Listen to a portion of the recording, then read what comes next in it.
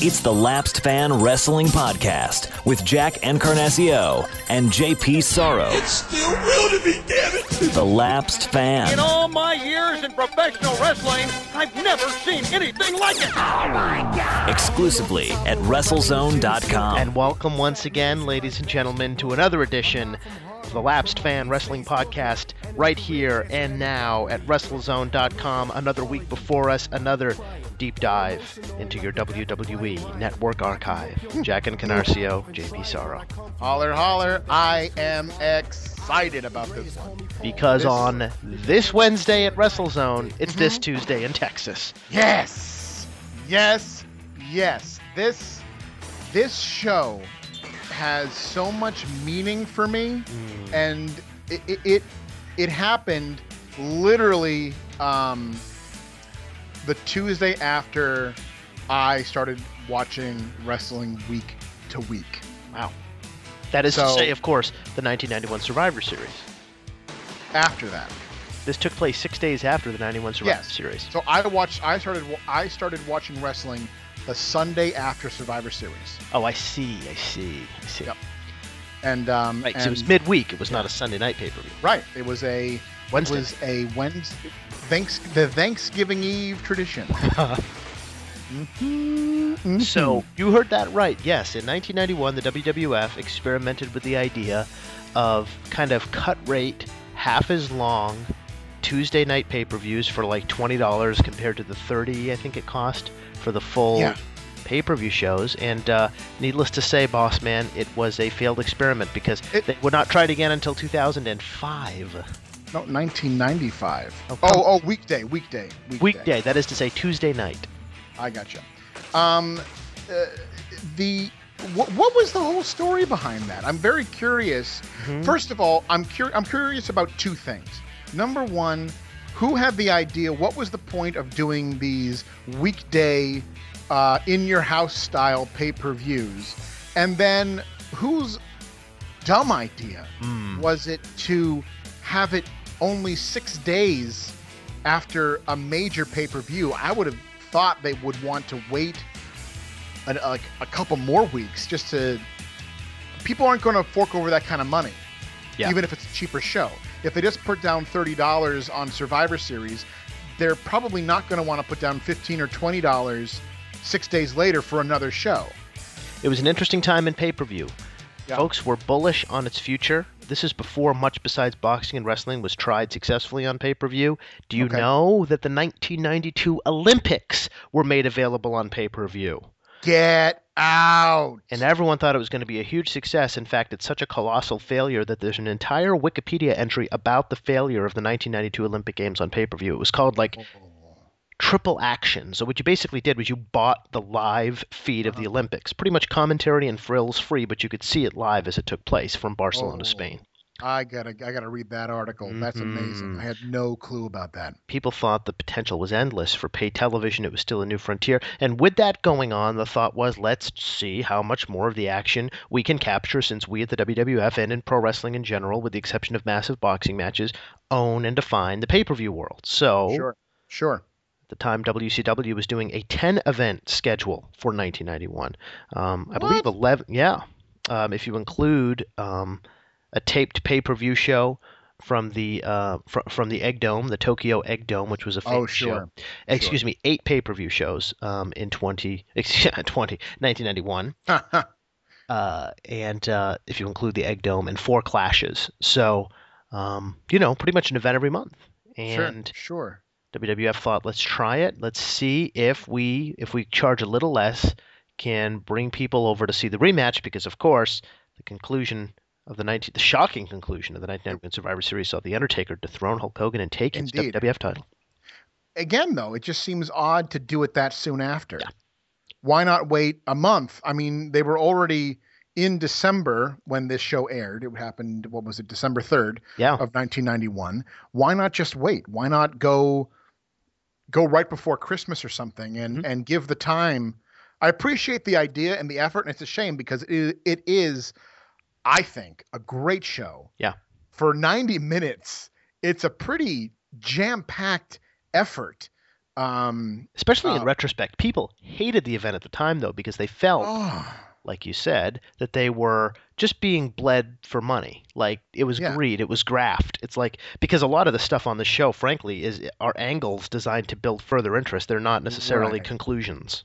right. And in today's world, that happens literally every month. Right. But back then, I kind of understand, which again leads me to wonder why they wouldn't let it go a little bit longer and kind of have it sandwiched more in between the Royal Rumble and the Survivor Series. I believe the thought was that you have the lightning in a bottle. You have a really hot angle with Ric Flair Sure. costing Hogan the belt, and you come right back Sure. with the rematch. You have that. You can capitalize on the existing heat. You don't have to build the heat all over again. The heat, build the anticipation all over again through Right. another cycle of TVs. You I just suppose. come right back. It was worth a try, Sure. but it ended up doing about in the range of what WCW's pay-per-views were doing at that point in time, which was hardly out of the park, hardly home runs. For example, the 91 Survivor Series did a 1.8, between a 1.8 and 2.2% buy rate. Now, at the time, they used to do buy rates based on, that's how they calculated it, based on, the buy rate is essentially the percentage of homes that could have ordered the show. This is the percentage that actually did. And Tuesday in Texas did a 1.0 compared to the I'd say about the 2.0 that Survivor Series did. So about half the business. And when you factored out what the cable companies took in, Survivor Series Sure. did about $8 million, and this show did 2 to 2.1 million. And it was a small crowd too. It was 8,000. It was 8,000 in a building that I believe only held that many. It was a sellout at the Freeman Coliseum in San Antonio, Texas. However, did not stop Gorilla Monsoon from saying it's a capacity 20,000 crowd. 8 times 3. What the hell? Add more than double your capacity. That's This fine. triple in No problem Texas. with that. Yeah, right. That's true. Well, everything's bigger in Texas. We found that out. Now let me ask you this: Yeah. Why not just Tuesday in Texas? Why this Tuesday in Texas? Did they really? Did they really think we thought it was last Tuesday in Texas? Well, I was actually confused at the time. I thought it was next Tuesday in Texas. Right. Here I am But- thinking I got the night off. I bought a show. And it was the wrong one. The damn So, Olympics. It was real wrestling. That's right. And I was so disappointed. I wanted my fake sports. Yes, and you got it. But oh well. December 3rd, 1991. Now, Yeah. I just want to say I remember again my nostalgia factor with this show is very, very deep, and I remember seeing All American Wrestling the Sunday after this, and they replayed the Savage Roberts match in entirety. my goodness. The following week, and because it's that hot of a match. I mean, if you haven't seen it, if you haven't seen this show, I think you should go out of your way to look at it. Couldn't agree it's just unique. It's interesting. It's different. I mean, What a piece of business this is. and this specific match and angle is it's out of this world. Yes. That's correct. It's a totally different. It's not a great match, and we'll get to it when we get there. I have a whole spiel on it, so don't worry. But it's not necessarily what we would consider a great technical wrestling match. It is nonstop action, without a doubt. Mhm. But the emotion that these two guys were able to evoke Phew. and provoke out of the live crowd and the people watching at home is something I've never seen its equal, except maybe Stone Cold Steve Austin. Mhm. It's got that kind of like Steve Austin in his prime in 98, 99, that kind of stuff where Austin could just really, you were rooting for him and you were so behind him that everything he did was gold. This had that feeling to it. Mhm. And a funny little bit, I actually had to walk away from when I was a kid. So I think I was 10 years old, and I actually had to walk away from the TV set because what they were doing, I was so scared and I Oh, was my so God. convinced that it was real that I had to walk away because I thought Jake was going to kill Savage at some point. Yes, that he would not You know? stop until Yep. Randy Savage flatlined in the Yep. middle of the Freeman Yep. Coliseum. Exactly. I was totally convinced of that. Listen to me. This is some of the most gripping television, Mhm. the World Wrestling Federation has ever produced. And what's so funny is, I mean, obviously because, like you said, the show itself was a commercial flop and a bomb that they it was so hard to find. This show was not released on traditional VHS cassette whenever they did. They kind of put it in. It was on the Super the collection, Super Tape '92, and it was just kind of thrown in there. You know, they had other stuff. They had a profile on Ric Flair or IRS or something, and they had all those other feature matches that they used to do on their compilation videos. And so this was just kind of thrown in there. They had the whole event in its entirety. Well, it's a 90-minute event, just, so yeah. Yeah, but they had another, what did they do with those videos? Like 2.5 hours or something so? Like that. So they just kind of throw in some extra stuff around it and had this sandwiched in between. It was just thrown away, and I couldn't find the Super Tape 92 cassette. Forever. I looked for it forever because I wanted to see This Tuesday in Texas again after seeing just the bit part that I did on All American Wrestling. Now on All American, did they show Jake striking Elizabeth? Mm-hmm. Oh, they showed the whole thing. It changed. I mean, again, I'll get into it later. Mm-hmm. It's only the second match in the show. We'll be there soon. Well, knowing us, we won't be there for the next hour. But it already changed my perspective of wrestling. Yes. This match, that angle changed how I looked at professional wrestling. It broadened your sense of how severe things could get. Oh, yeah. It made you think wait a minute, there are actually, I didn't realize this, but there are actually lines that nobody crosses on a wrestling show and wrestling angles that just got crossed. Yep. And you can hear blood-curdling screams from women in the audience when Jake Roberts is up to his antics. And look, by the way, and we're going to talk about it like you said, I just credited WWF for producing some of its best stuff. Listen, Jake Roberts.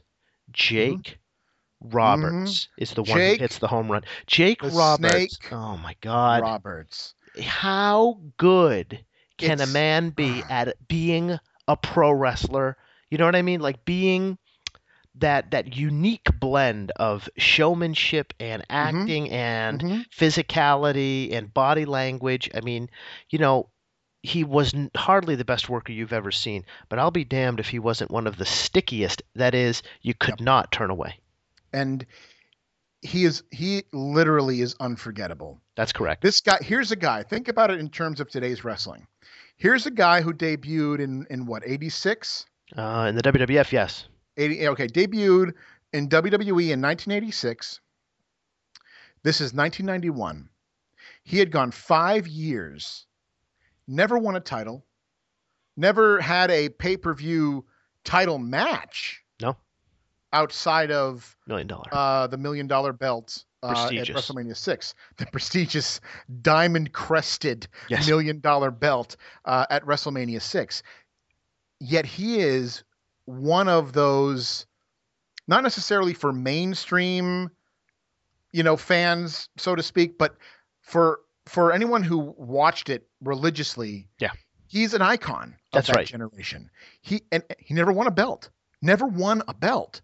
Never was up in that main event level, yet he is still iconic because he made you believe. That's correct. You know what? It's like whenever, when pro wrestling I just want to say this. When it came to making me believe, I trusted Jake. Trust that. Whenever wrestling didn't we put trust me in your we put trust me in your valedictory speech? It's in there. Did you do that? It's in there. I can guarantee, there goes that word again, that you will all do great things. Trust me.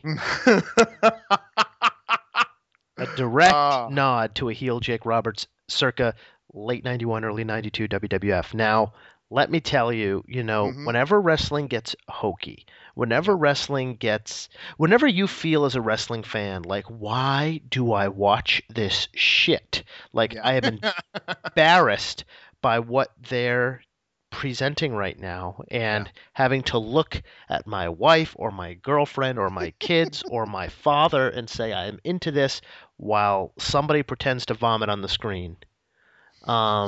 Remember Jake Roberts. Seriously.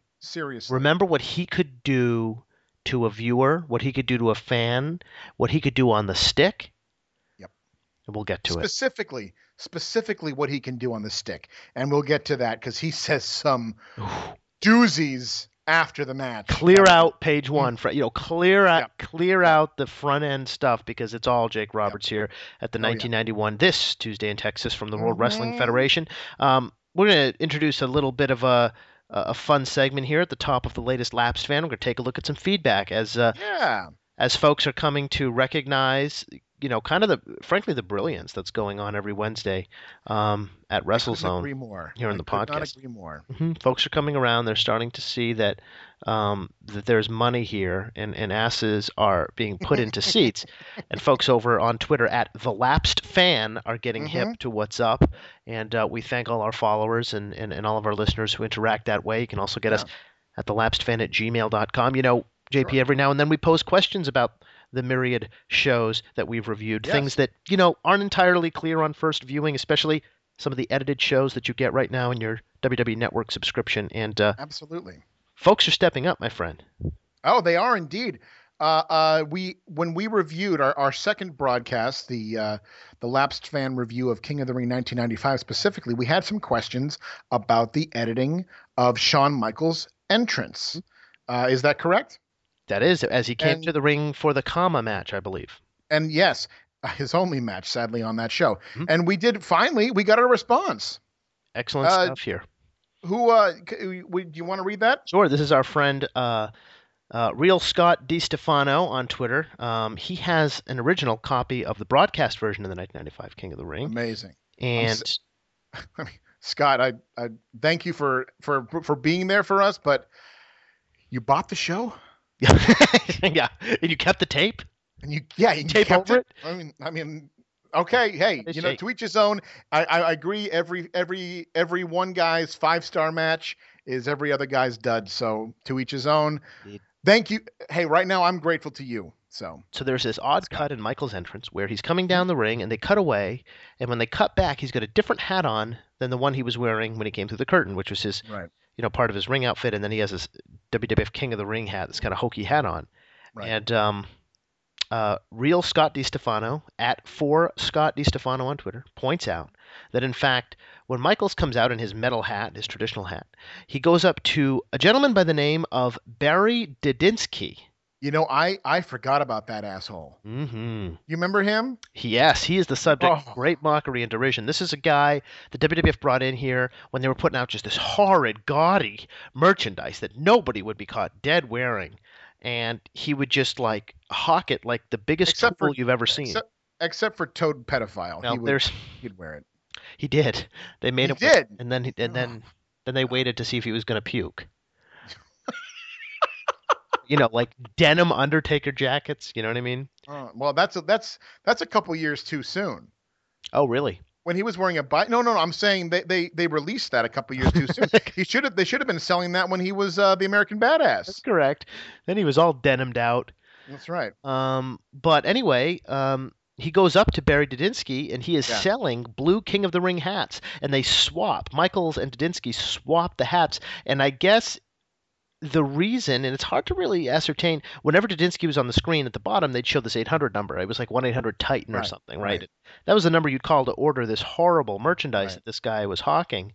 And I guess that being an inactive number kind of is the reason. I don't know. I was actually thinking about this. The only reason to me I think you would cut that out of the network broadcast because they showed the numbers. They show the numbers and they just have an X through it and they say, this on the network right now. Number. I would have to say the reason why I bet there was a release issue.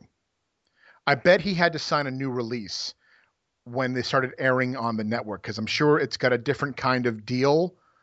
Are you trying to say that Barry Didinsky drove too hard a bargain for World Wrestling Entertainment? I mean, I'm saying maybe the guy wanted nothing to do with the company. Yeah. I don't know. But nothing to do with him at this point in time. Yeah, maybe they didn't want to on the screen. maybe they didn't want to waste the time looking this guy up, and they're like, oh, forget it. I don't care who this guy is anymore. Let's just cut it out. It's not that hard. Right. He won't be one of those letters with offers of rehab.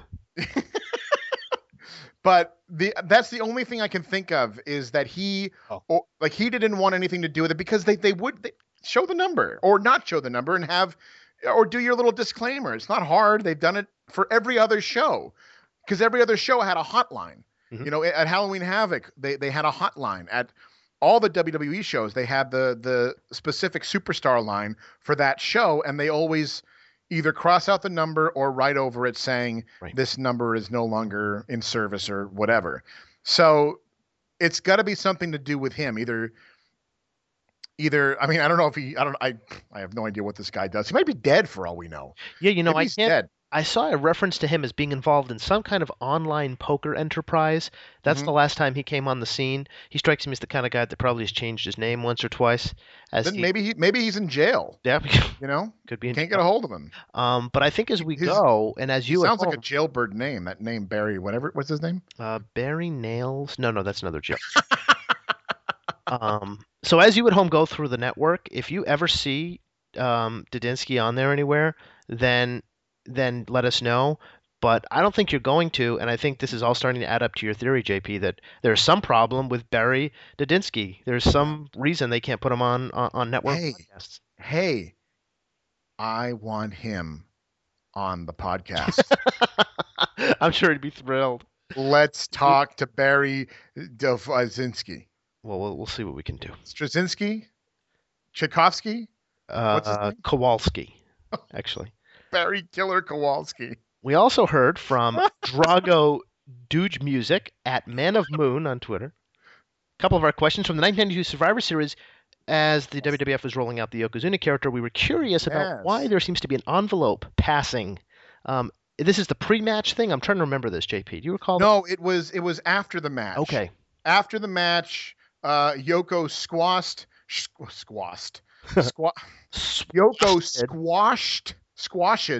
Virgil. Mm-hmm. I'm glad somebody squashed Virgil. That's right.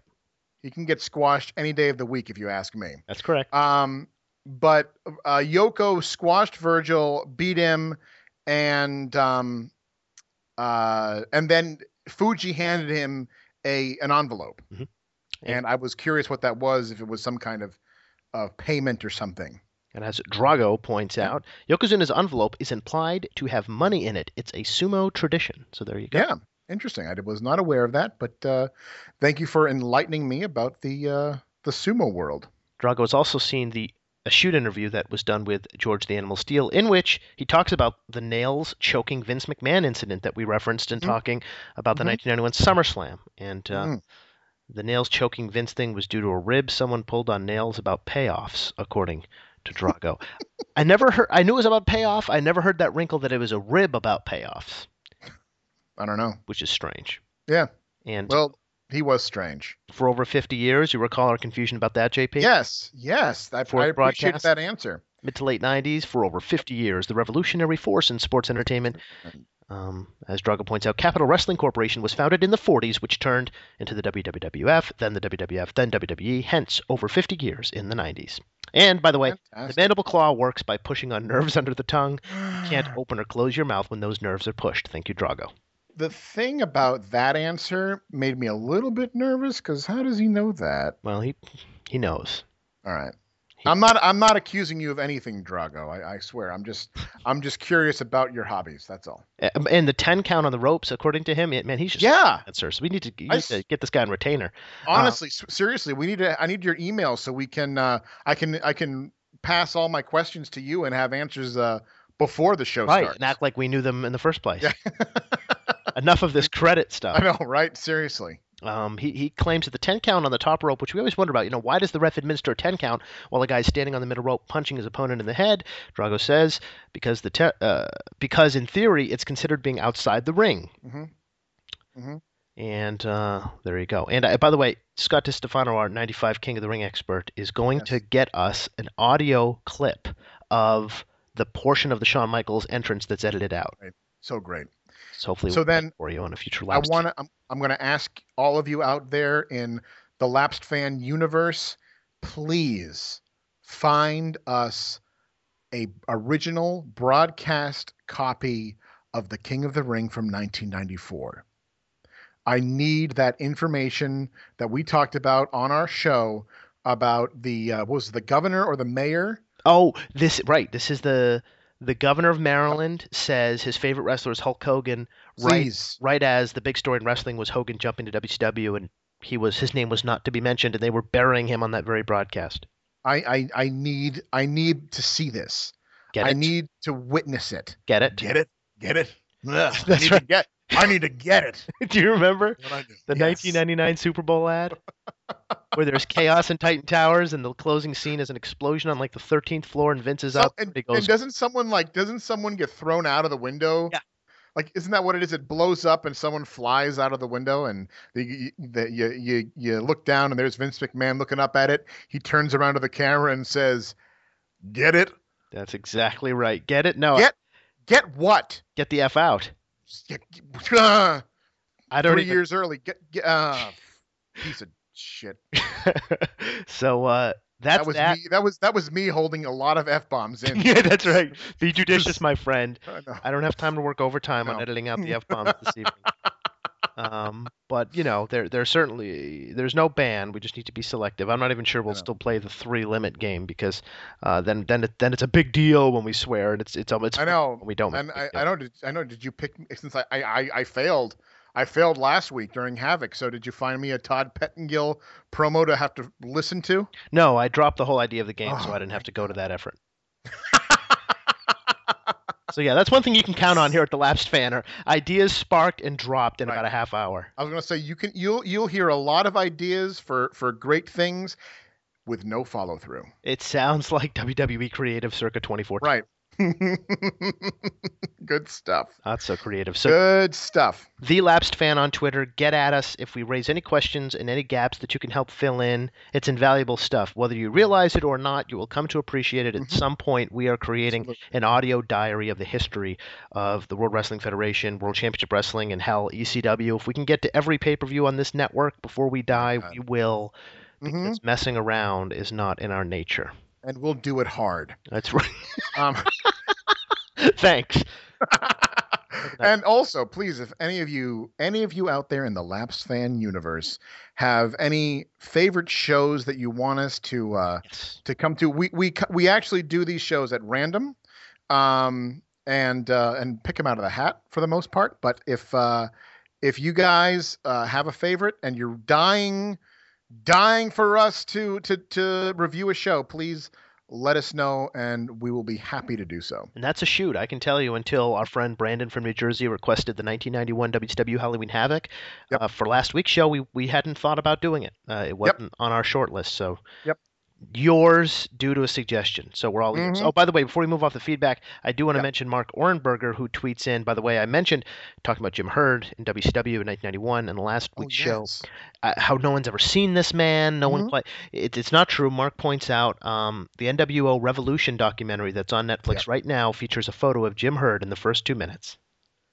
I don't believe it. I'll tell you why. I don't understand why Jim Herd would be in an NWO doc. I'll tell you why. Give me it.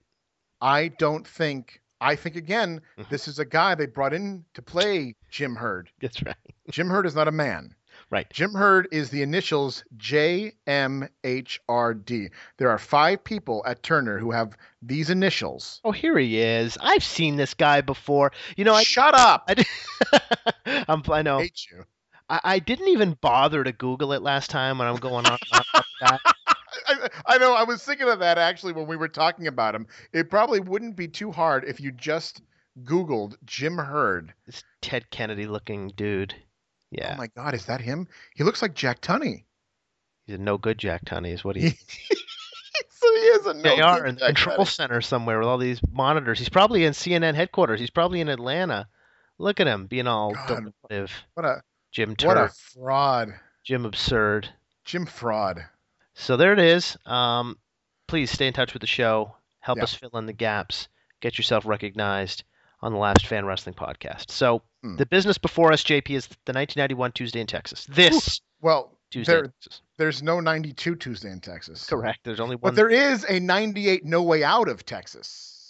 Ooh, well put. Yes, February '98, they did the No Way Out pay-per-view, and they added of Texas to the end of the title. Well, it was the first one. They weren't going to do another one. That's correct. At the time.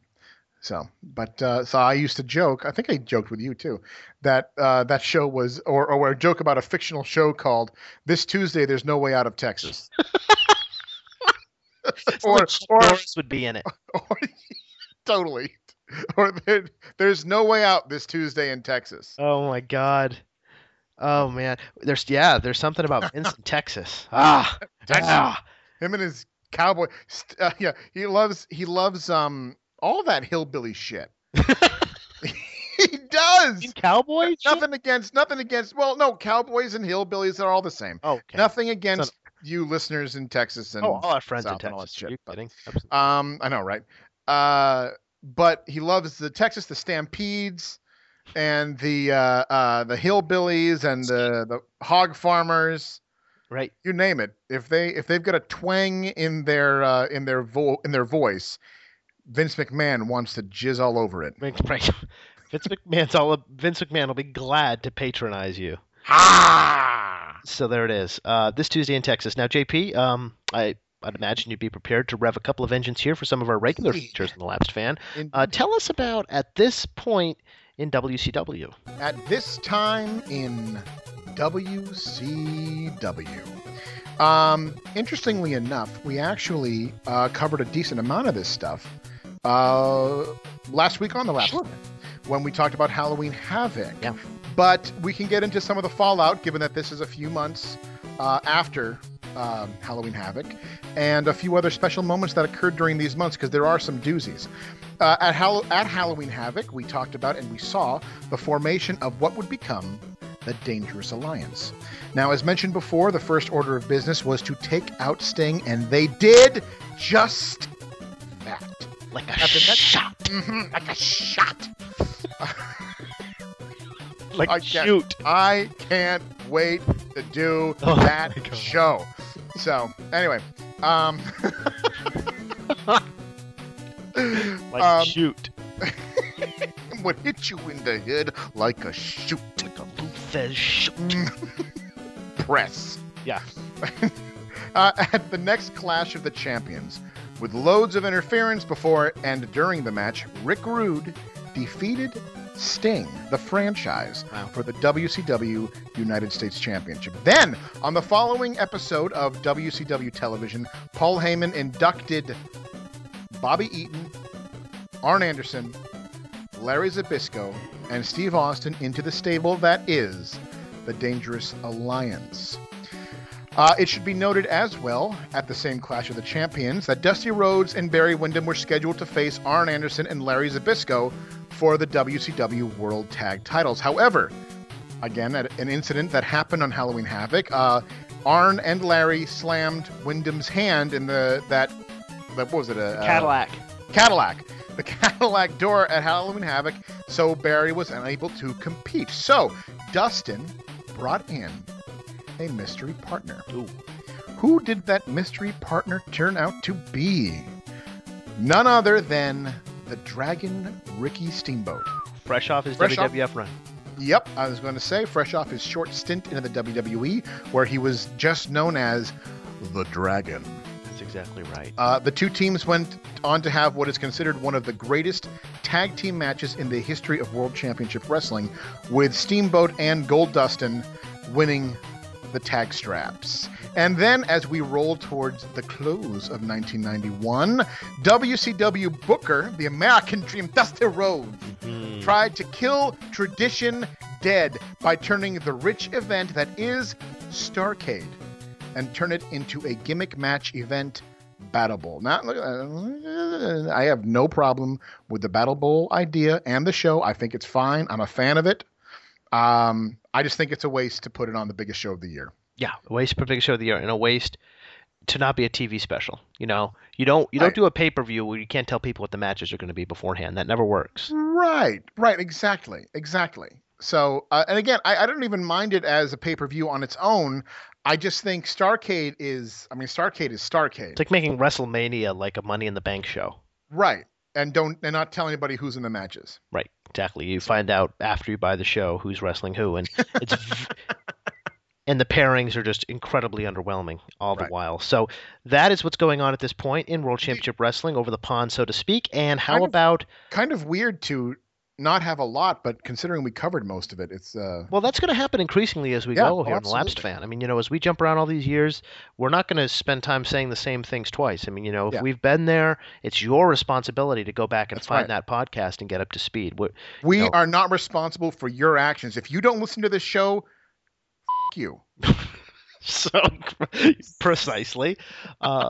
So tell me about you ready? The death toll. Yeah. You ready?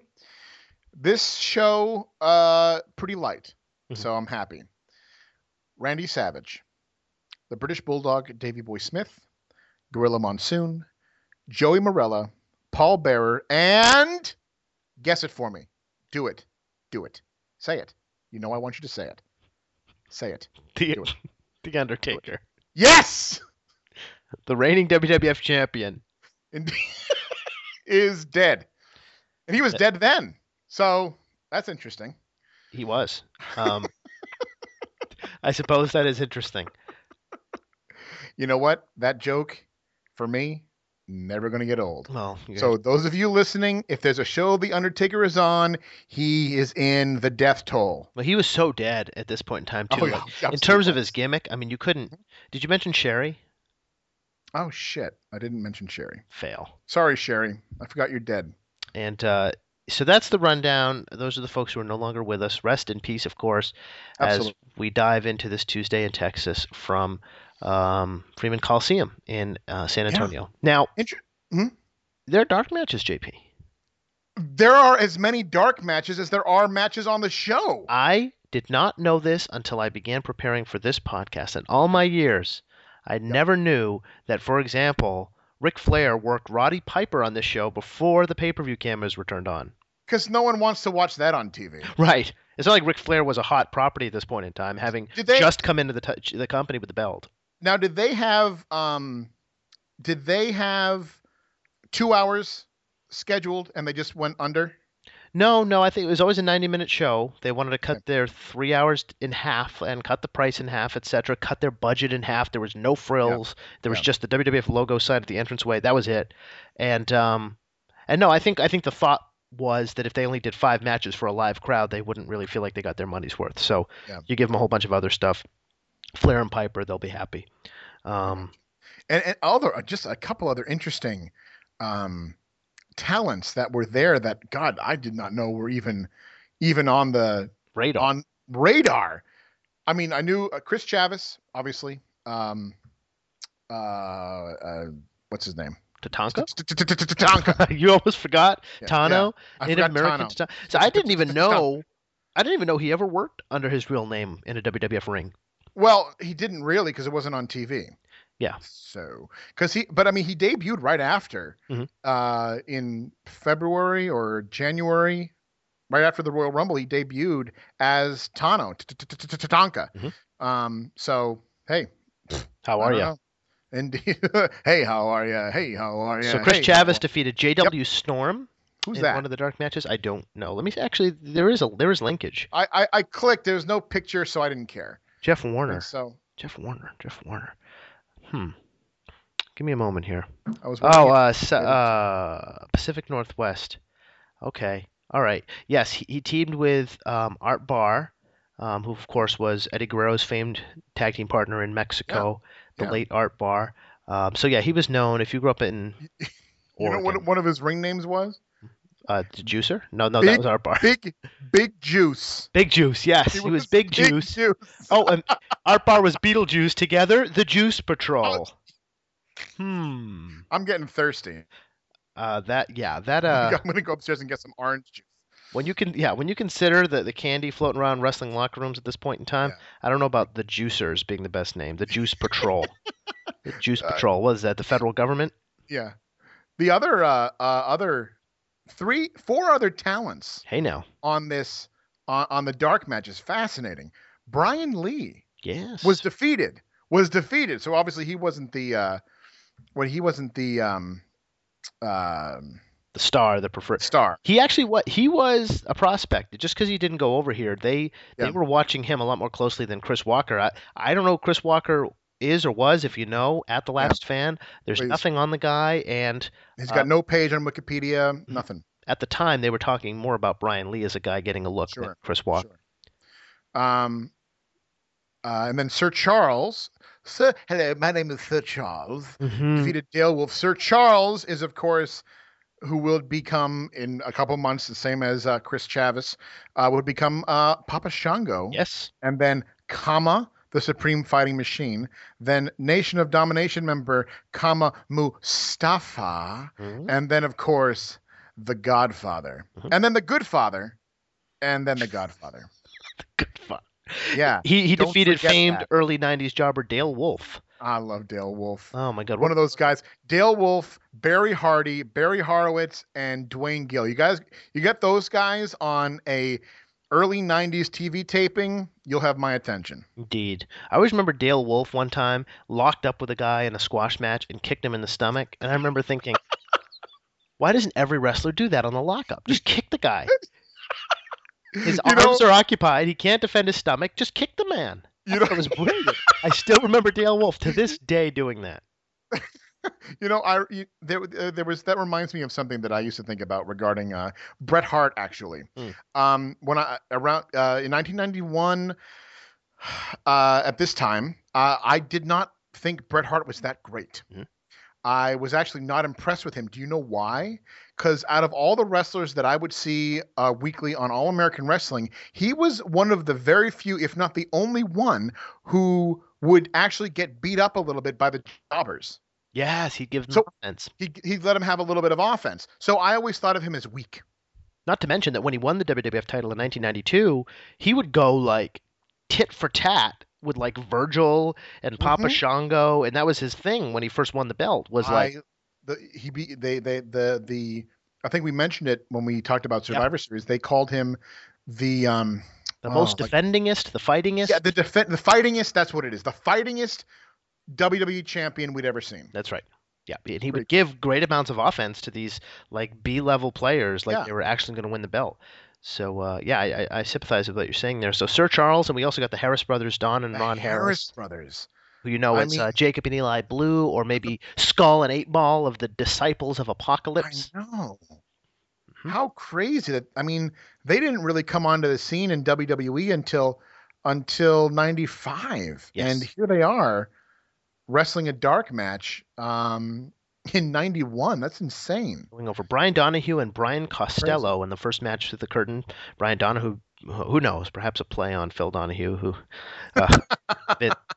this is around the point in time when Vince and company made the very famous Phil Donahue appearance around with the front office employee who wrapped the WWF up in a big sexual harassment scandal named Tom Cole. I think it was the next year, I think in 92. So whenever I see Donahue in wrestling context.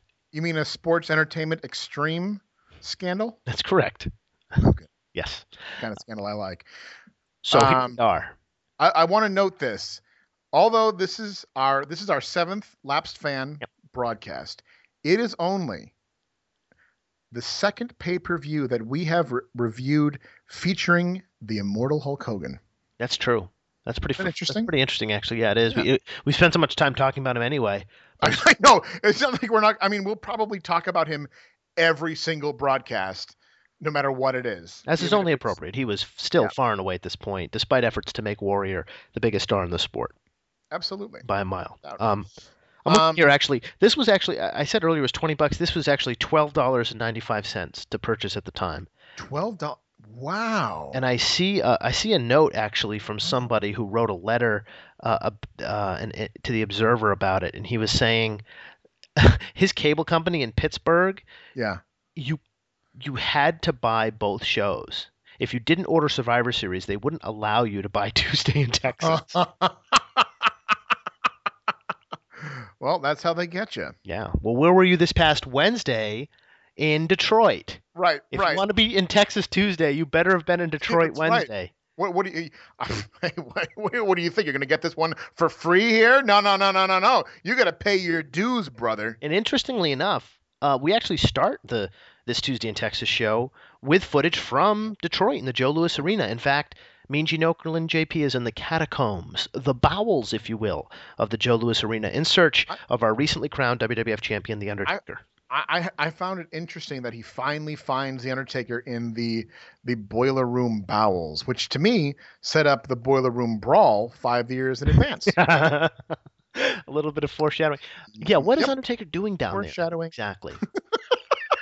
I don't know, but there's a fire burning behind him. There's a fire. This is a professional building. It's not his home, right? Or his garage or whatever. This is an arena. The WWE does not, if you will, own this arena. You know, not allowed to just like go and live in the basement of the Joe and set up fires after the show. And Gene, by the way, pursues him all the way like an idiot. He goes down to the basement to get a word, I guess. I love to. Oh my God! They open up. Undertaker opens up a coffin that holds the death of Hulkamania inside, which is like the most like metaphysical thing. That's like saying like energy is in there. It's like I know. See Hulkamania, no, but it's in the casket. I assure you. It's in there, and it's green apparently too. So, and it's got a light attached to it. So when he opens the casket. You realize that we get the perspective of someone who's laying in the casket, right? Yes! We're Hulkamania! How meta is that? Holy shit! It's true. I mean, we are in the context of this construct.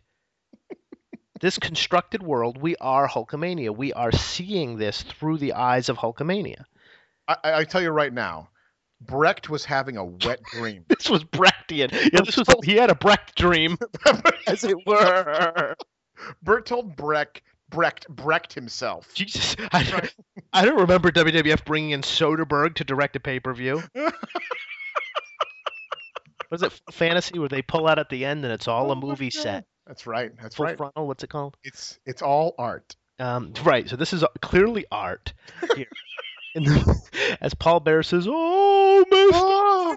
Nothing is immortal." Hulkamania died right here this very evening. Yep. He lets Okerlund know. Now, keep in mind, this is supposed to be at Survivor Series 6 days ago. So, you know, Bear basically said, we're holding off the funeral. We killed Hulkamania at the Survivor Series. We waited 6 days, but he's in the embalming room of my funeral parlor, and sometime between now and Tuesday, we will eviscerate him. This is when Undertaker lifts the lid. We have the camera shot from the perspective of someone laying inside said casket, and Undertaker says, now the only thing left is this Tuesday, the burial. Screen goes black. Now, okay.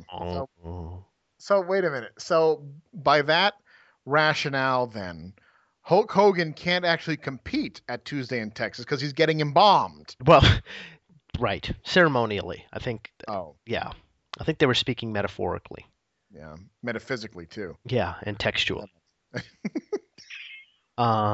Text. Gorilla Monsoon is at the call along with Bobby the Brain Heenan, our two favorites. I just want. Yeah, I know this is great. I mean, that just made me happy all over. But I want to just note that these are some of the major talent missing from this show. Legion of Doom, not on the show. Tag Team Champions, by the way, not on the show. The Natural Disasters were not on the show. The Big Boss Man, Piper wasn't really on the show because if you didn't watch it, you didn't know he had a dark match. Yep. So that's kind of weird. No sign of him besides the dark match. Sid Justice, not on the show. Sergeant Slaughter, not on the show. And the Mountie was not on the show. That's too bad. All of those are too bad. And there are many more who weren't on the show. I mean, I don't think you even got half the roster that you did on Survivor Series. No, well, a part of the idea was, like I said, half everything, including half the talent budget. You know, they were trying to experiment with this idea of doing a show on a smaller scale, charging less, but getting just a little bit more. Because, you know, if you multiply it out, if they could do this every month, you know, they could, like, double their bottom line or, like, maybe add, like, 25, 30% more money. People weren't sure about pay-per-view. If it had limits, people didn't know what people's tolerance level was in terms of how often they'd be willing to fork over cash so it was all experimental. And it was a one-shot deal. So Gorilla Monsoon on the call, Bobby the Brain Heenan on the call in Texas, and Gorilla lets us know that they're going crazy in anticipation of the ramifications of tonight's matches. Me too. Now, see, they're more excited about the ramifications than they are about the matches, which is actually telling because that was one of the big complaints about this show, right? Is that all you got was ramifications. You didn't actually get the payoff on this show. You just got a sense of where things were going. Well, that makes sense then. We got what we paid for. Hey, man, Gorilla was shooting. Gorilla was hewing to the script. He was shooting hard. Perhaps Hulkamaniacs all over the world will be looking for reincarnation, they say. This is kind of grim. I understand the Undertaker. The Undertaker handles bodies, and Paul Bearer embalms them, and they're a funeral parlor. I get that, but he puts his opponents in body bags during this time. Yes, but those black leather body bags. But you don't have to go that hard in the death stuff. I know. I mean, I guess I don't know. Maybe it's either us, maybe because we live in a post 9/11 America, or what? Or a post every wrestler dying America. That could be it too. I mean, how many wrestlers that had died really? I mean, I'm sure tons had died, but the first one that I remember hearing about who died was Andre the Giant. Yeah. No, that's not true. I heard about Tornado first. I heard about Tornado because he died in 92 when he killed himself. But they didn't make a deal out of it, It isn't like... No, but they wrote it in the magazine or something like that. They actually wrote about it. I think they wrote... I read about it. I didn't see it. I actually read about it. I don't know if it was in WWE magazine or if it was in PWI or something like that, but somewhere they did write a very brief bit that Kerry Von Erich had killed himself. JP, you know what I finally get to do at this point? What? Tell my Skinner story.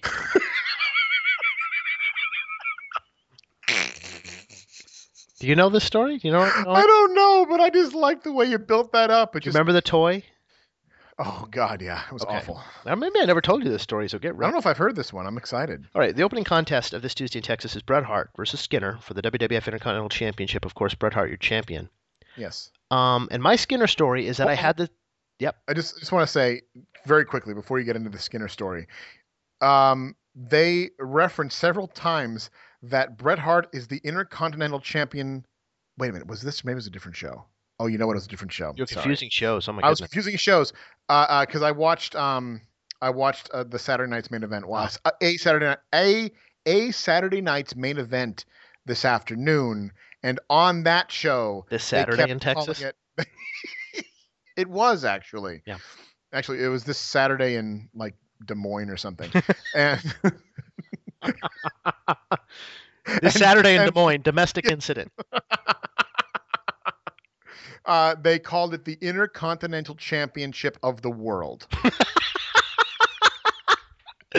That's pretty funny, actually. It's ridiculous because that defeats the whole purpose. So Skinner. Anyway, go ahead, Skinner. This is exciting. I had the Skinner Hasbro action figure. Oh yeah. I had a million of those things. I had all the guys. Yeah. And I would always, as any good wrestling fan, young wrestling fan would, kind of like mimic the entrance music. I'd just sing it. I'd hum it. Okay. While the wrestlers came to the ring. Yeah. And almost to a man, I remembered the music. There's something about being a wrestling fan, particularly a WWF fan. The music, you internalize it. You memorize it without even realizing it. Of course. They're so good at it. And so I couldn't for the life of me remember what Skinner's music was or what it would even be. Yeah. And I realized that Skinner was one of the most depressing guys on the roster. That Skinner was a guy that nobody wanted to see. And when he was on the show, when he was on the card and he was in the ring, it was the pretzels. It was time to go get a drink. Oh, yes. And so I decided that Skinner's entrance music would be this. Boo! Boo!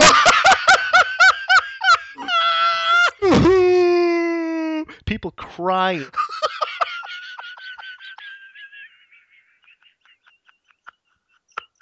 Because of how depressed they were. Skinner is up next.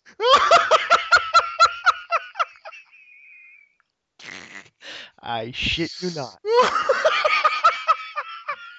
Boo! Like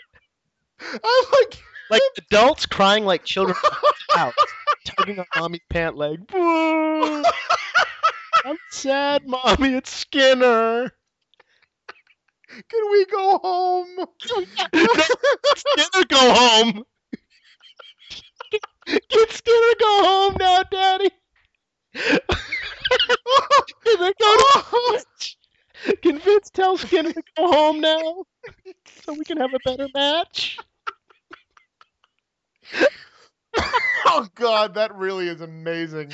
Oh, I'll never forget. You just. Oh no, you've never told me that one. That is without a doubt. Oh shit, that hurts. You are ready for that. Oh, that's good. Let me tell you, folks. You know, if you haven't picked up on it by now, JP and I for a long time. There are not many things that we can drop on each other that we haven't already dropped on each other. So that was it's a rarity. I mean, maybe you did, and I forgot, but I don't think so. I mean, at least not in the usual continual basis where we reference the same stories over and over and over and over and over and over again. And the poor guy, he was the only guy of all my God to not have a song. It was just boo. And his real music was like, because it was the sounds of the Everglades. It doesn't sound like Everglades. It sounds like oh Jesus! I could say something totally. My God, it sounds like Bob Boucher eating a muffin or something. I mean, obviously they knew the music sucked because he got the jobber entrance at this show during Brett's music. Yeah, Brett's coming out and they're announcing Skinner's in the ring from the Everglades.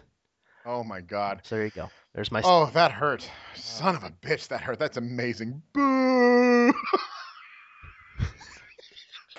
Just picture me gripping the little Hasbro with my index finger and my thumb and pretending like making a down the aisle like he's walking all the way into the ring. Chewing his tobacco. Oh, and did they make a big deal out of that tobacco or what? I never remembered about this gimmick. Oh my. Yeah, it was huge. It was like dripping out of his mouth. It's horrible. It's like it might as well have been Papa Shango's ooze. Really, yeah, it's reminiscent of it. It really is. By the way, Skinner awful. Was the gimmick assigned for whatever reason to Steve Kern, a wonderful worker, a great, a great veteran of the sport. Broke in with Stanley and the Fabulous Ones in the mid '80s. One of those heartthrob Midnight Express, Rock and Roll Express style tag teams, popular in Memphis, and had some great matches with those teams and others. So Steve Kern deserves a ton of respect, and he really he works a solid match here with Bret Hart. But Skinner, How pissed do you think Steve Kern was when they told him he had to wrestle in khakis and a flannel shirt? Barry Darsow, get over here. You're going to be Repo Man. Oh, my God. Put Zorro mask on. Creep around like a rapist. Steve Kern, the Skinner costume might be more uncomfortable to wrestle in than IRS. Yeah. His outfit. Flannel. I think the flannel shirt, I mean, he granted he had it open, but I think wearing a flannel shirt, that's disgusting. That is disgusting. I mean, I'm picturing me. Oh my God, I'd be.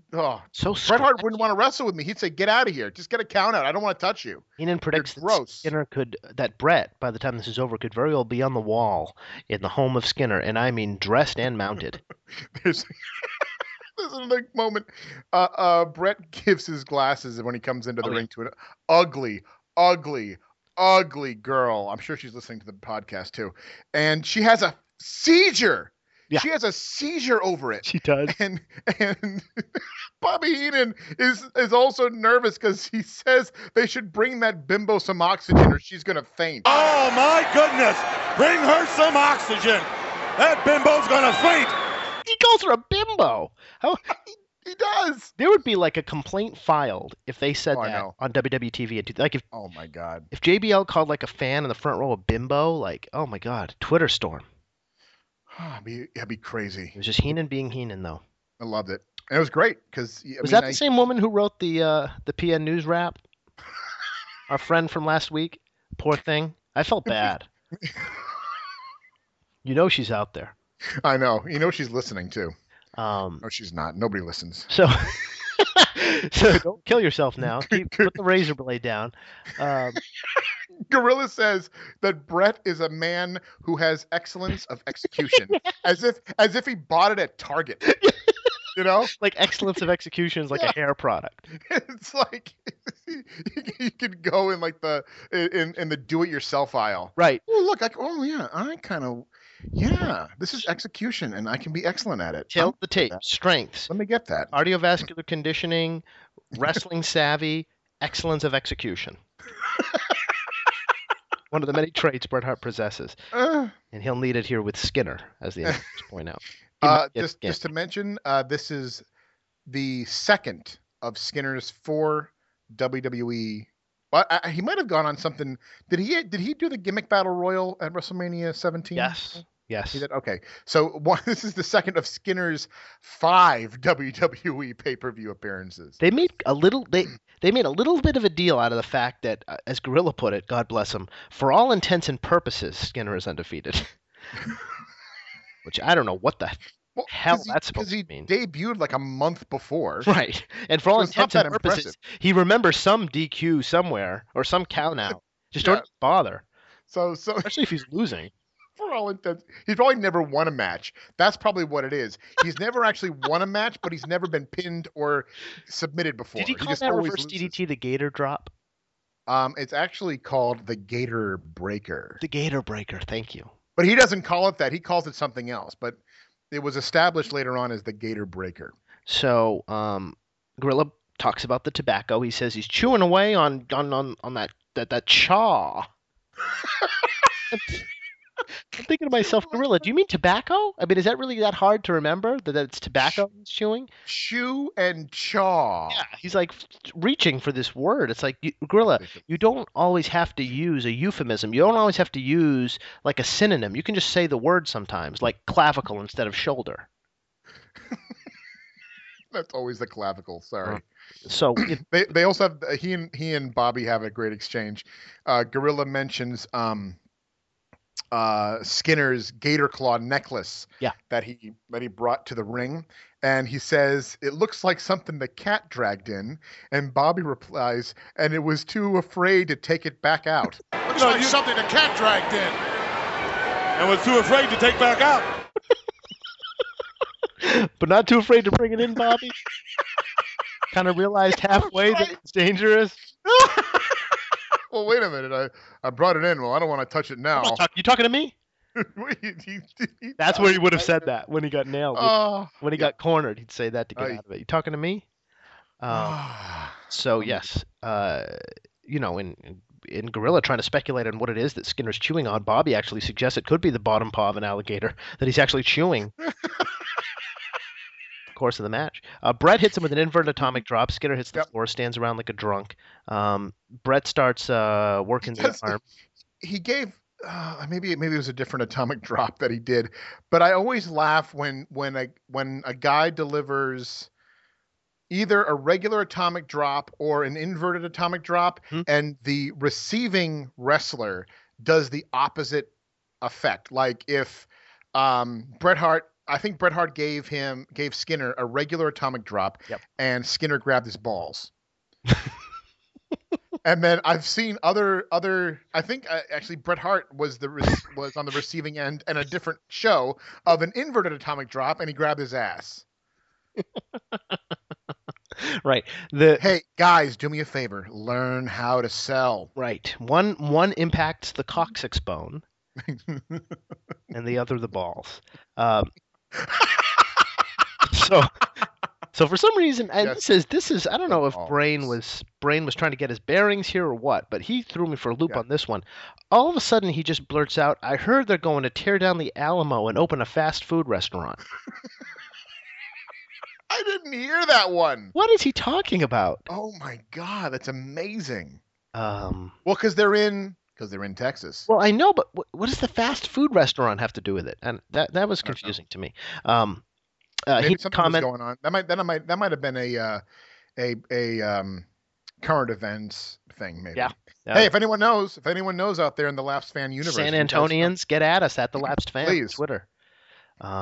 He's commenting on the gator paw, and he says, "I believe that's the left arthesis of an alligator."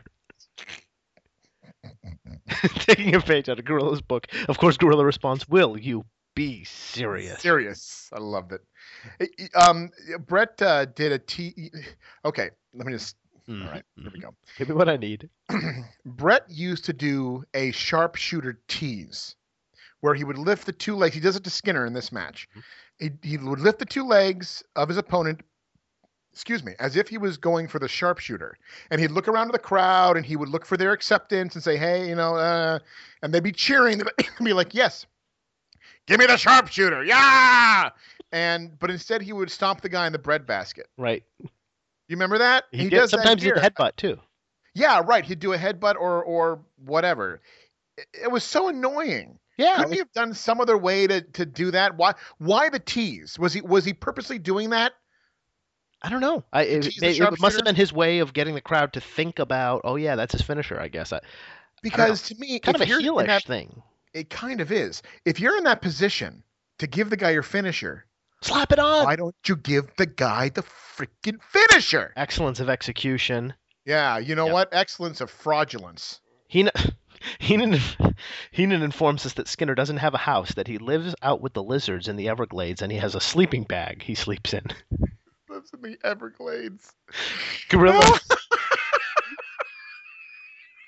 Chewing on his jaw.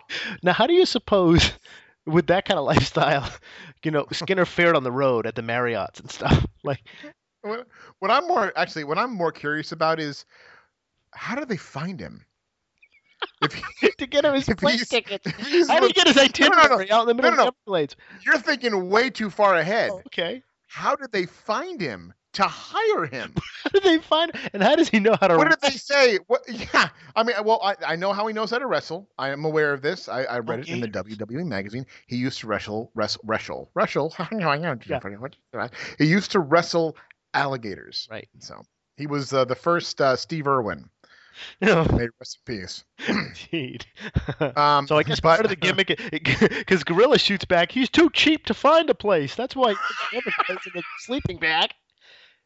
And I'm thinking that's part of the gimmick. He's poor and on welfare or something. Like, I don't understand. Like, again, when you start, go ahead. He's an alligator wrestler. Like, how can he be cheap? What are you talking about? He doesn't get paid to wrestle alligators. He does it to either survive or for a hobby. You can't be cheap if you're basically living like a caveman. No, he's living in the wild here. He's cooking. That's what he does. He grills gator for dinner every day.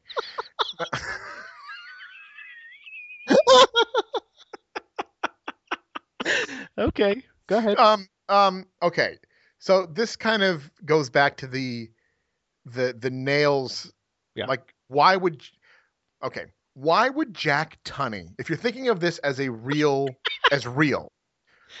why would Jack Tunney hire this asshole? Such an appealing hire, I mean, it's like, this guy's not liability at all walking around. Not at all. This guy's not dangerous. He kills animals barehanded. He'd be a good wrestler. Gator paw in his mouth. Yeah, chewing on chaw.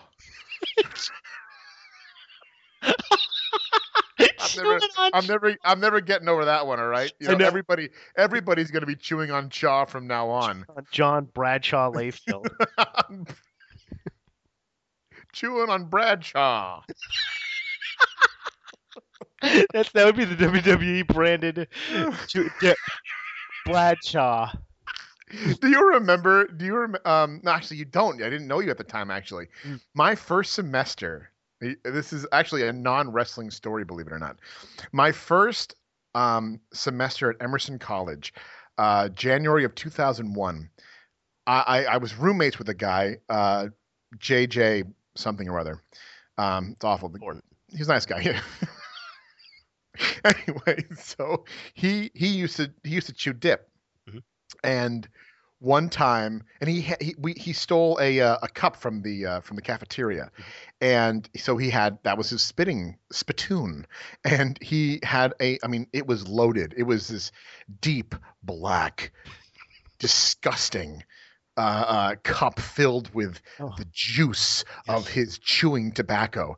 And one time, he knocked it over onto the keyboard of his laptop. Wow. His computer was like dead. I mean, it seeped into the Pentium processor. I'll put it this way. You know what happened actually? When the Undertaker lifted that casket and the glow, it was his computer. Right. It wasn't Hogan. It was his my roommate's computer. Wow. I mean, it was disgusting. I mean, that shit. I mean, you know what? Hey, to each his own. Do what you want to do, but God Almighty, that one just seems to be a rough one. A rough one. I agree with you 110%. Chewing the dip. Yeah, and Skinner's doing it while he's working. Is it not working like at a computer or at a cubicle? No, he's working a match. Let me ask you this. Ask you this. Do it. What is it with Gorilla Monsoon on this show criticizing guys not locking in a hold properly? I know, he went crazy on that, huh? He was all over Skinner for not having the abdominal stretch applied correctly. That left leg needs to be hooked and grapevined under there. And there was a great, and Heenan had a great retort there. Heenan says, "Ooh, it's money." Heenan says he's doing it just to adjust his balance. Yes. He was grabbing the ropes. He kept grabbing the ropes. Sorry, I wasn't clear about that. He kept grabbing the ropes, and Heenan says he was just doing it to adjust his balance. Oh, how money is that? You know, the classic heel wrestler trick of grabbing the ropes and pulling on them like that adds pressure to a submission hold. A submission hold that, to hear Gorilla tell it, shouldn't even be locked on in the first place because the guy clearly doesn't know a wrist lock from a wrist watch in the Everglades. Did you know? Did we mention there was a clavicle spotting? Yes, he does mention that Brett goes clavicle first into the iron ring post at ringside. It was pretty intense, actually. It was a good sequence. Yeah, Brett went for the ride. Yeah, that turned the tides, and Skinner got some heat on him. Yes, and you know what? What if? Well, first of all, Gorilla, before you go and criticize Skinner's abdominal stretch, how do you think you'd apply it on an alligator? Can't be grapevining legs on an alligator. Their legs are a little small, a little stubby. So, what if Bobby Heenan was right about that? That all along, the heels grab the ropes while having a submission just to correct their balance. I mean, that would flip wrestling upside down. I mean, that makes just as much, if not more, sense than the idea that they're doing it for leverage, whatever the hell that means. I mean, again, we've discussed it before. Sometimes this leverage makes no sense. I do not understand how him grabbing the ropes, because to me, to get the effect that he would want to get, someone would be having to pull Skinner backwards. Right. You know, so we can rip the limbs. Effect. Yeah. So we can it's an abdominal stretch. So you're trying to rip the abs. And the only way to do that is to pull him back, not reach out to the right. It's an abominable stretch, all right. It is indeed. It's an abominable. So all these heels have been doing all these years of correcting their balance, you know? Yeah, that's right. Shoulder breaker gets 2 from Skinner on Brett. Brett misses an elbow. Skinner's playing possum.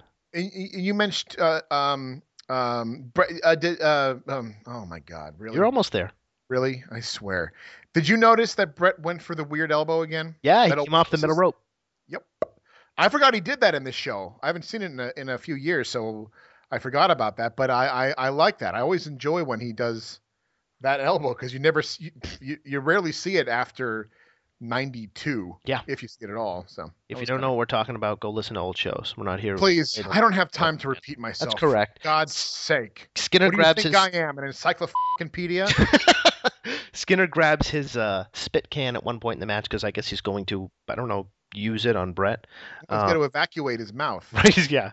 And ref is distracted by the fact that Skinner grabs his spit can, so God forbid. So Skinner basically uses that to backdoor the ref because the ref's trying to put the can back. So he goes to the other corner, grabs his claw, his gator claw, hits Brett right in the throat with it. My God. So Skinner hits Brett with the gator claw. Is that similar to the mandible claw? I suppose you could say that. Yes. The croc. Did he jam it into his gullet? Yes, it impacted the esophagus. That much is clear. I can't believe actually. Speaking of the spittoon and the jaw, I can't believe Skinner, the actual Steve Kern, the actual guy, didn't choke on that shit. I know he's got it.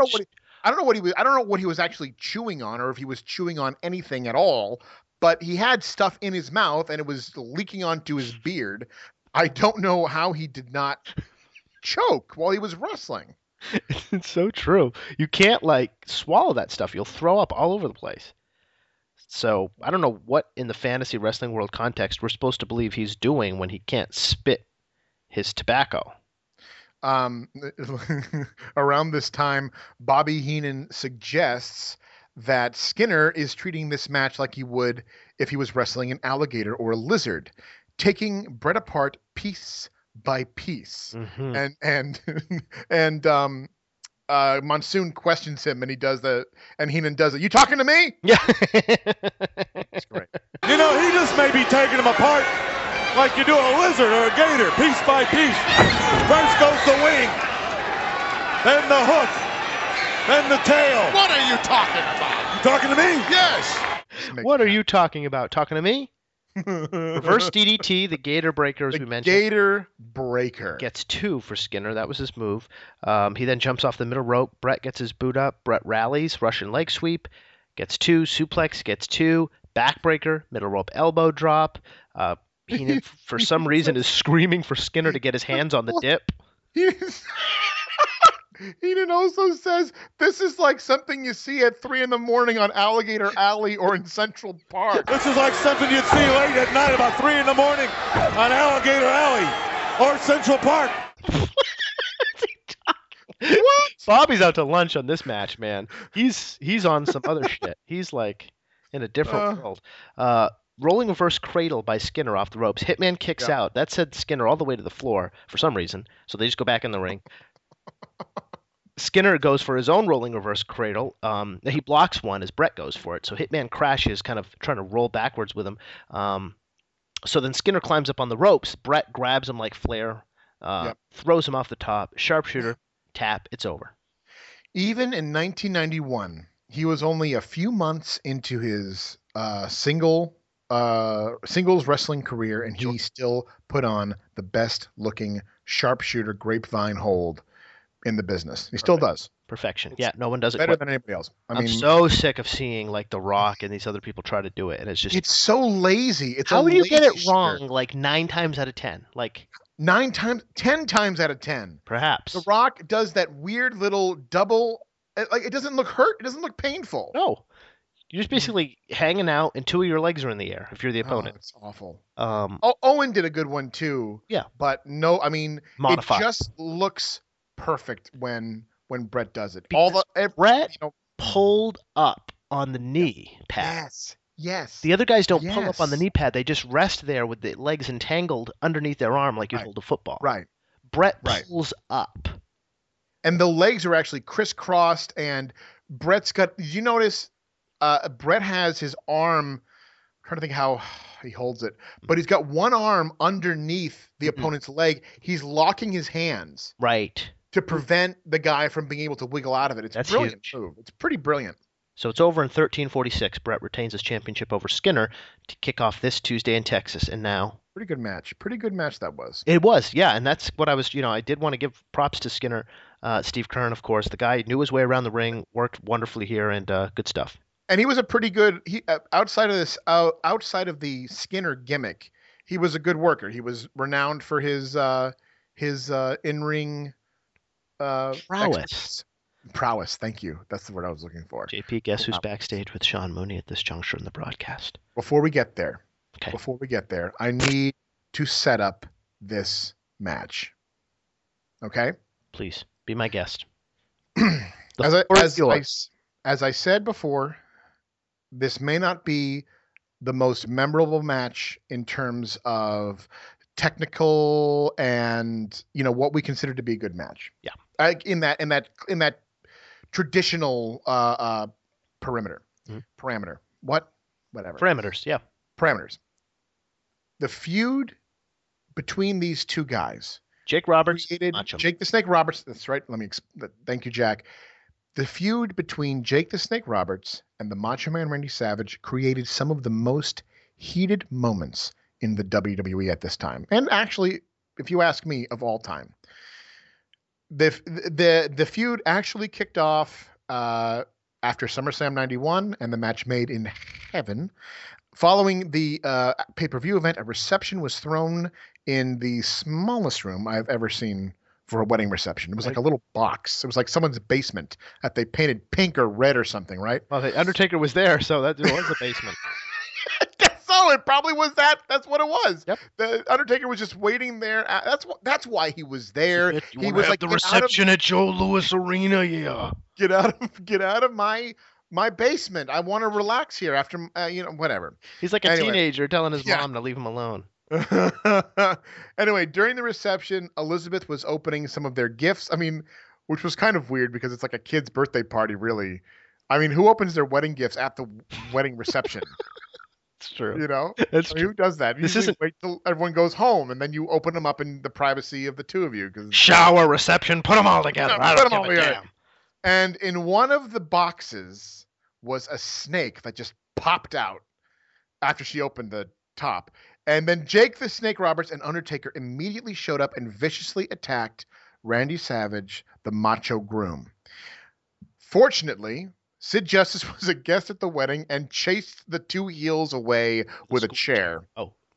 Huh? With a squeegee. Was it a squeegee? No. We'll talk about it some other time. Oh, God. All right, fine. Now, normally, in any normal situation, after an angle like that, you'd simply schedule a match and that would be that. Mm-hmm. But the fun twist here was the fact that Randy Savage had been retired earlier that year at WrestleMania 7 at the hands of the Ultimate Warrior. And so he was unable to compete with Jake in a wrestling match. There was a no compete clause in that. The details that they went into were so great. Yes. It's such a shame that there is no attention to detail anymore because this stuff, it makes it real. It makes you buy it. It makes you suspend disbelief. If you're sitting there of the posture of trying to find holes in the logic, it's kind of like how you watch a movie, like there's a hole in the storyline there. Oh, now I lost my interest, or that was poorly done. Right. If you sit there and try to do that in the storyline, you're not going to find anything. Yeah, exactly. So instead of having a wrestling match, Jake taunted the shit out of Savage for the next months through promos, playing mind games, and other tactics with the monarch, as I called him, of the Kingdom of the Madness. And this would lead to one of the most memorable moments I can recall in wrestling. I actually didn't see it when it actually happened. I wasn't even watching wrestling at the time it actually happened, and I only witnessed it through recaps and replays. But nonetheless, on the November 23rd edition of the Superstars of Wrestling, before I'd even started watching the product, Jake was cutting one of his demonic promos against Savage. Savage was on the commentary table with Roddy Piper, and Vince McMahon. Mm-hmm. And Jake had just won a match against a jobber, and so he was cutting a promo now against Savage because he'd been taunting him since the wedding. And this one finally brought Savage into the ring. Find it on YouTube. Unfortunately, they don't have this on the network yet, but find it on YouTube. Just Randy Savage. I don't want to spoil it. I'll get it to you later. But the close-ups on Savage are amazing. He's angry. He's furious. Seething. You can see it. This is real. Mm-hmm. They don't like each other. I'm that convinced even now. Yes. It's amazing stuff. Anyway, so Savage finally, he leaves his spot. The crowd goes crazy. He goes to the ring, and Savage is about to get in the ring, and when a ref grabs his leg to prevent him from entering because he's retired and he can't go into the ring. Logic there. Mm-hmm. He can't go in the ring or he'll lose his job as an announcer because he can't compete. Mm-hmm. It's just logic. It's amazing. And so Roberts pounces and knocks Savage down, and ultimately Jake the Snake Roberts ties Randy Savage into the ropes.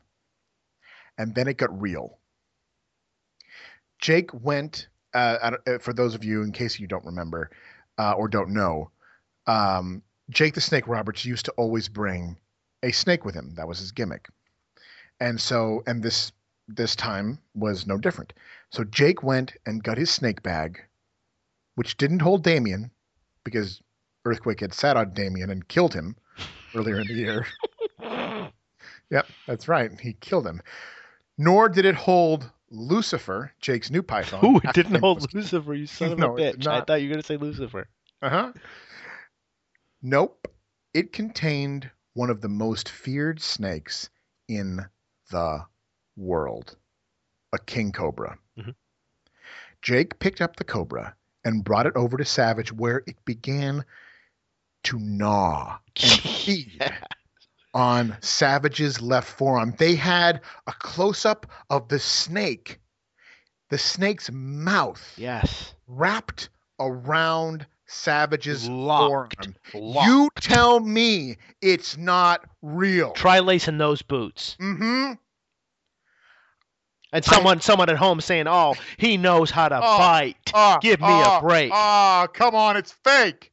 It's fake. The snake's Savage not a is real snake. Oozing blood Mm-hmm. as obviously the You're gonna tell me- devenomized king cobra is Yep. eating his arm. You're gonna tell me he bladed his arm somehow? Right underneath that as it was tied up. I had never Oh my seen God. anything so crazy in my 10 years of life. If someone did that in 2014 on TV, people would still be like, "Oh my God, I can't." It's like a Chris Angel stunt, you know. The snake will bite me now. Because you know what?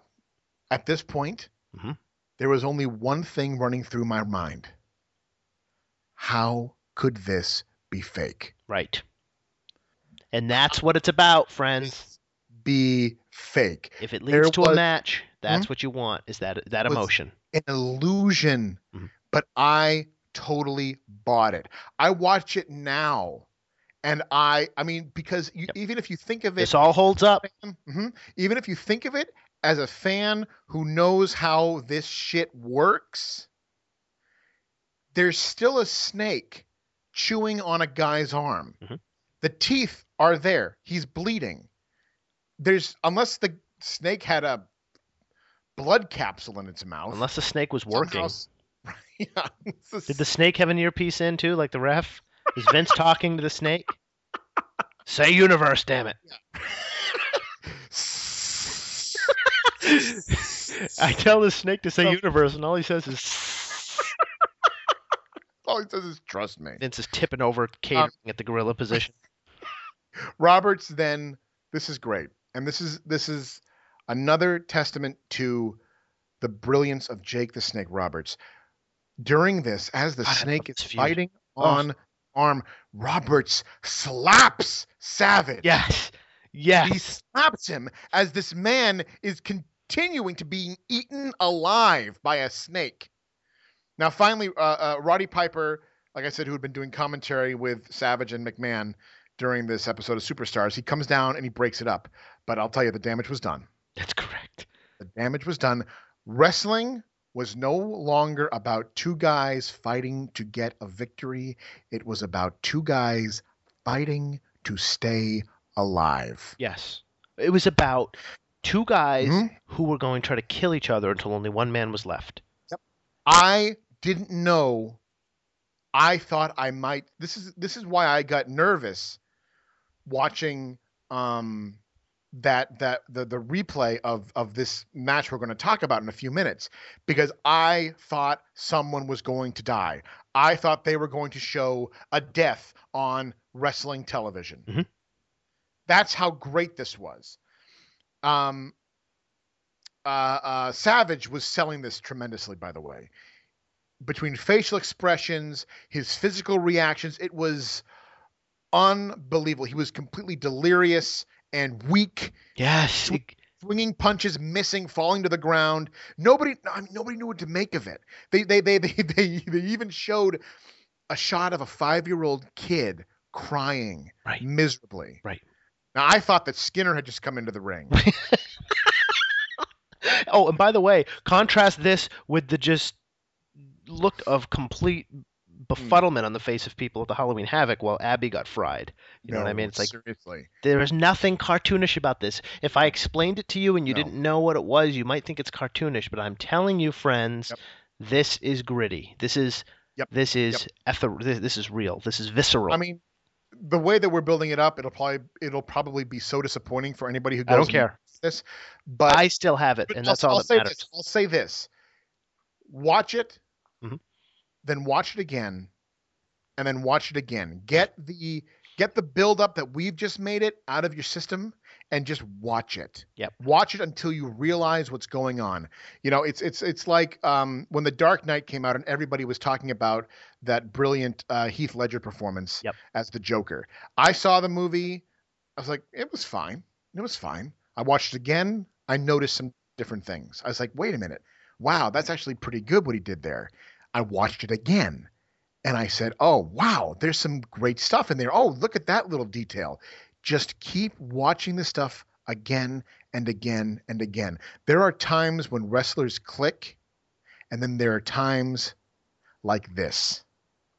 This was beyond clicking. This was completely, amazingly organic situation that just happened to come about because of Ultimate Warrior leaving. Right. That happened to come about because Sid Justice got injured and couldn't wrestle for a little while. This was the stars aligning and creating something that was so magical, that was so amazing. You're drooling from this stuff. He kept McMahon actually was even great on his commentary. He kept saying stuff like, oh, this is not supposed to happen. I don't think that Snoke was devenomized, damn it. I don't know. Oh my God, I don't think that Snake was devenomized. It was great. He's devenomized? No, he's not. He's not. I thought he was. 1, 2, no, he got him. He's gonna puke. He's gonna puke. He's gonna puke. But don't sneeze. Now, following this event, the two cut promos on each other at the Survivor Series show 6 days prior, and then this match was signed.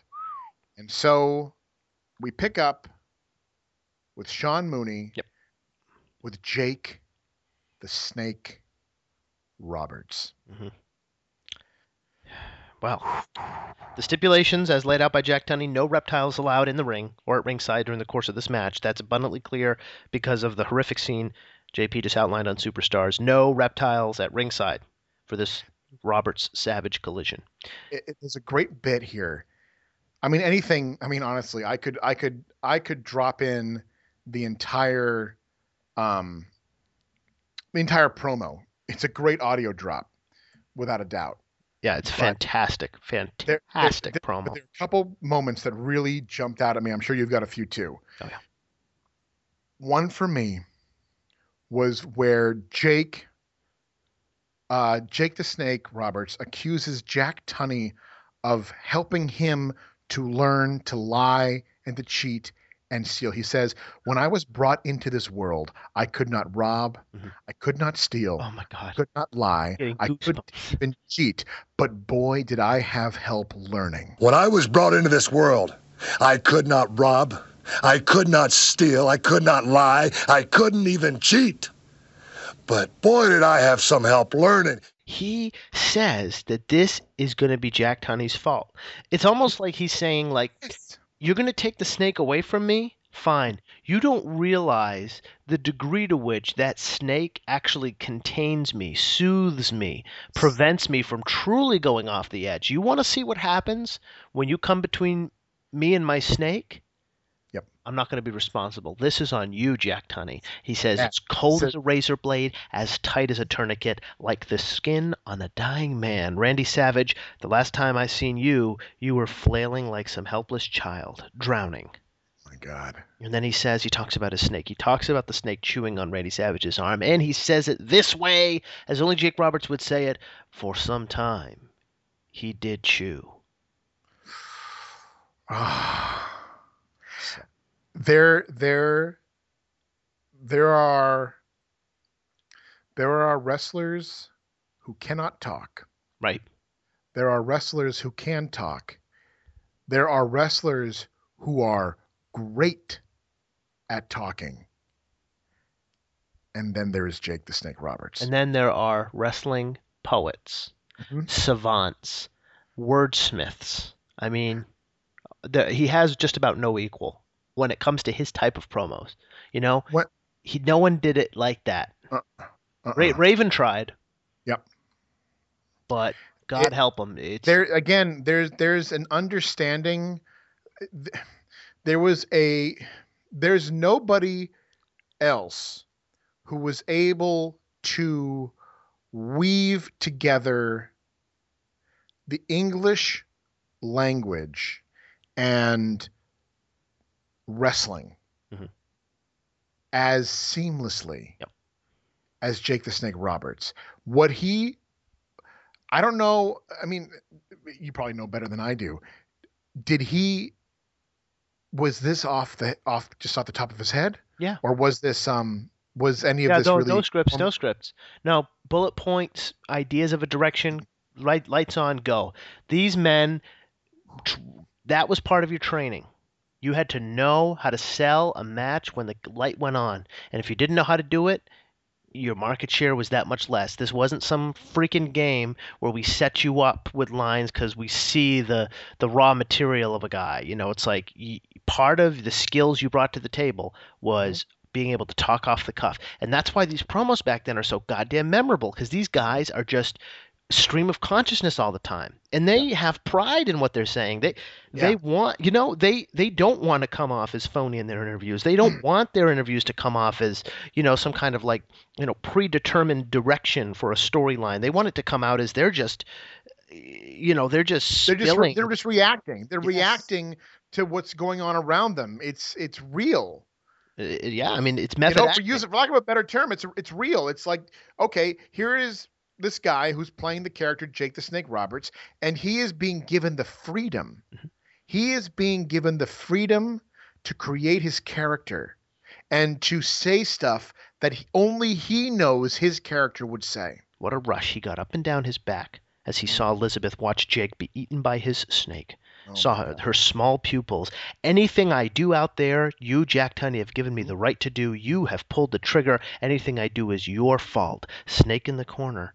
Trust me. Trust me. We then cut to Randy Savage with me. I want to say just one little note here. Please. When, as I said before, where he suggests that Jack Tunney helped Jake to learn how to lie, cheat, and steal, I was wondering if Tubby also helped Eddie Guerrero. Yep. You think?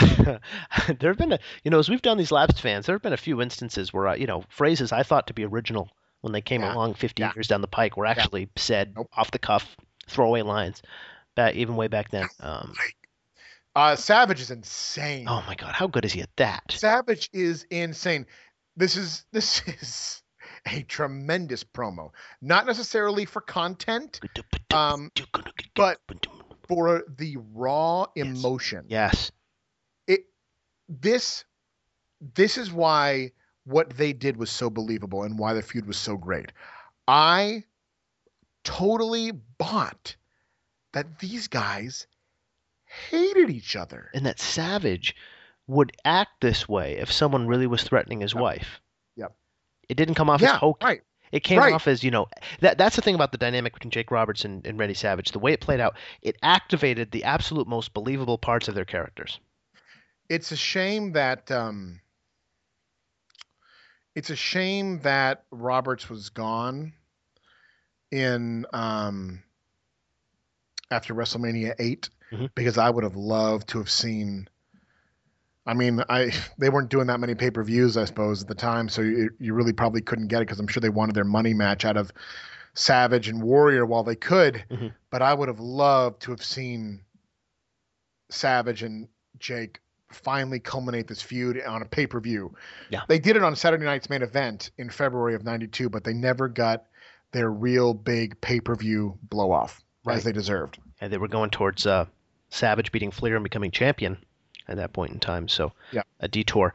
So Savage is with Gene. Liz is looking terrified. Savage vows to crush him with his elbow. I'm going to get the rush there, waiting to see the love and admiration fall from Elizabeth's eyes as I avenge her trauma. And he's got a date with Destiny. Yep. So we hit the music. Jake's walking to the ring. How great is Jake's heel music? Trust me, trust me, trust me, trust me. It's great too because it cues back to Stays true. to his old music. There's a little bit of a phrase from his old theme that comes into play, but the main theme is just so much slimier than it used to be. So he's walking to the ring and he gets attacked. Oh, I love it. Savage comes bursting out of the locker room. Again, it's real. These guys hate each other. Jake the Snake Roberts has threatened Savage's wife as well as Savage's manhood and his life. Disrupted his his life with a damn snake. And disrupted his happiness. And so Savage does not wait for his music to hit. Savage jumps Jake from behind and the crowd goes nuts. Yes. Savage does exactly what a man would do the second he got eyes on the guy who did this to him and his wife. That's what I would do. Yes. I would not wait for my music to hit. And I would not wait for the referee to call for the bell and all of this. Nope, never. And so it's on. Savage is going to work, going nuts with punches. Keep in mind, too, just a little thing. This is Savage's first match after being reinstated. My man has been reinstated. They make that clear on the commentary, as a matter of fact. Jake eventually gets the idea to start working on the bitten arm, which is wrapped on Savage. Brilliant. Again, it's these details that are so important and are so and make it that and takes it to that next level. That's right. Jake works the bandaged arm and the wound begins to bleed. Ooh. As he rips off a layer of the bandage, you see a blood stain. I mean, they wouldn't even think of doing that now. No, they wouldn't think of going to that much trouble. They wouldn't even do blood. So half of what made this thing amazing, not half, a good amount of what made this thing amazing wouldn't even be on the table these days because, we don't do blood because, Kmart will be mad. I mean, but it's not even blood. It's like, it's a marker. Yeah. Oh, right. When you look at it from a realistic point of view, I mean, if you want, I don't want to take anyone out of this match, but if you're going to look at it from a realistic point of view, you're going to tell me that a snake bite from 2 weeks before is still bleeding or prone to bleed by that. I'm willing to accept it. I am too, because it creates the emotion. It makes me feel unsafe. Yes, like the wheels have come off. Like there is some degree of chaos here that there really is no order. It's that, whenever you have a match with a guy who's got his ribs taped, and then the tape comes off and you get nervous because his ribs are exposed. It's that. You get nervous. You get That's so funny. But it's that, but kicked up a notch because you see blood, you see damage. Yes. You can't see the ribs. You can't, unless it was poking out of his chest or whatever. Heenan offers a bit of levity. He says if Savage had stayed single, he wouldn't have this problem. It's so funny. I'm realizing as I'm looking at my notes right now, I didn't write a single piece of commentary. Yeah, you just so I was so involved. That's a sign of a good thing. You actually get mad that you have to toggle to another window to write a note. Yep, I was so involved. I literally only wrote. I did play-by-play for the most part. Sure. Referee Dave Hebner dodging a bullet. That's kind of a fun spot. He's in the corner and there's like a do-si-do on the Irish whip, and I think it's Jake comes charging at the ref in the corner. You think, oh God, ref bump, and then no, they were setting it up for the ref to do basically a dive out of the way. Yeah, kind of a fun spot to establish the chaotic nature of the match. Absolutely. Earlier on too, there's the moment where I was watching this on TV and I had to run away because I was so nervous. I'll tell you, I know, right? It's crazy. Jake, it was when Jake threw Savage's head into the steel post. Mhm. I didn't know that using the post was such a common thing at the time. Yeah. I'd only been watching wrestling regularly for a week or two. So when I saw that, I was like, he can't do that. He can't do, that's like a weapon. That's just part of the ring. He can't do that. Oh my God. I got to leave. I don't know what's going to happen. There's so much great I'm afraid stuff. Savage is going to die. There's so much stuff coming up. Mhm. I mean, think about where we're going with this. Oh my God. It feels like we've already established this.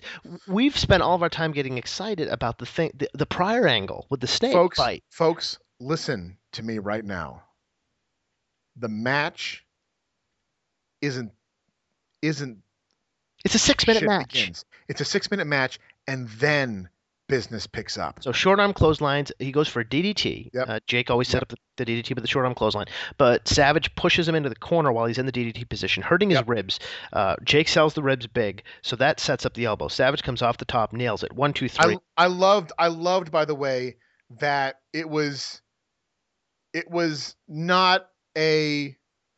It was out of nowhere. Yes. The elbow. It wasn't a planned, set up. It was more real because it was like Savage has the opportunity. Wait a minute. He's down.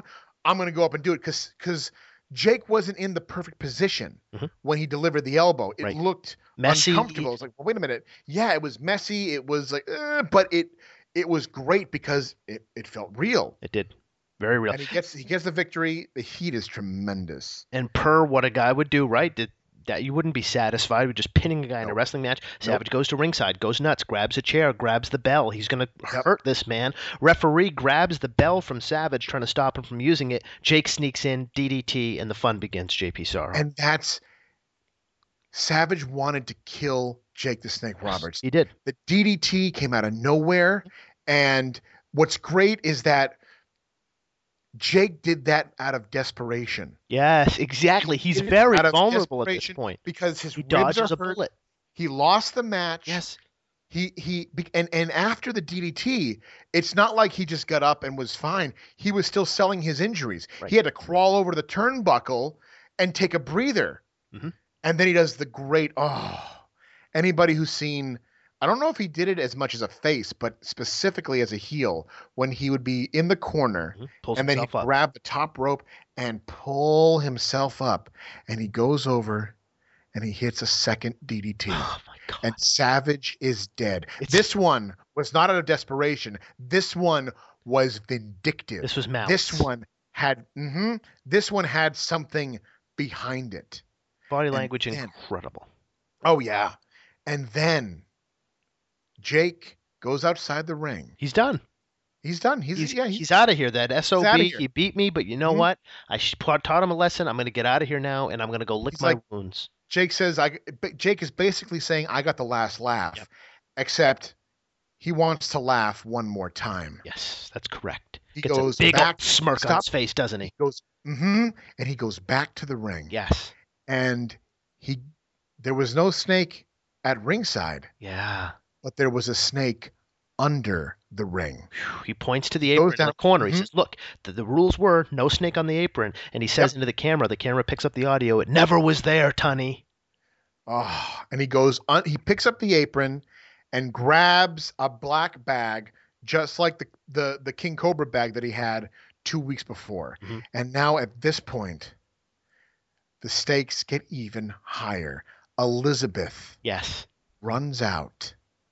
Protect her man. She comes out to protect her husband and pleads with Jake to leave Savage alone. Even Hebner says Jake's done enough. Yes, loud and clear. Even the ref is like, all right, that's it. You're done. Exactly. Stop it. Exactly. It's not hokey. It's like a guy that's saying, look, will you knock it off? And, like I'm used to wrestling where the bad guy attacks the good guy afterwards, but okay, we get it. Stop. And then, with Elizabeth in the ring, cowering over, horrified, frozen in terror. She was damn good too in this. Yeah, she was. She did a great job. Jake grabs Randy Savage, hooks him What's great in this one too, because Savage has already suffered 2 DDTs. Yes. He has to like pick him up. Savage can't move. Savage is out, and so he has to like drag him to his Limp feet. body into position. He gets him in there, and then Jake. You got to watch it to really understand the power of it. Jake is yelling at Elizabeth to look at me. He points at his face and says, "Look into my eyes. Yes. Look at me. Yes. Look at Yes. me. Look at me." Yes, and Jake. then he is feeding. He is feeding off of her fear. Feeding off of her fear. Feed him And then- more. And then He hits a 3rd DDT, and Savage is dead. he hits the DDT without ever taking his eyes off Elizabeth's eyes. Yep. He looks at her, and even after impact, he gets up like, "You see that? Did you see that?" I saw it. Looking right in her eyes, and then he gets the damn stake. And I'll tell you, JP, the people scream like there's a real live gunman in the building. Okay. Yep. Jake asks Elizabeth if she really loves Randy Savage. Oh, you be still my heart. I can't take this shit. Before putting on a glove, I actually wasn't sure. Is it a coal miner's glove? Is that or is it a biker's? No, it's a biker chain. Sorry, not a biker's glove. Anyway, so and then he reaches into the black bag, but he doesn't pull anything out. Then, son of a bitch. He goes,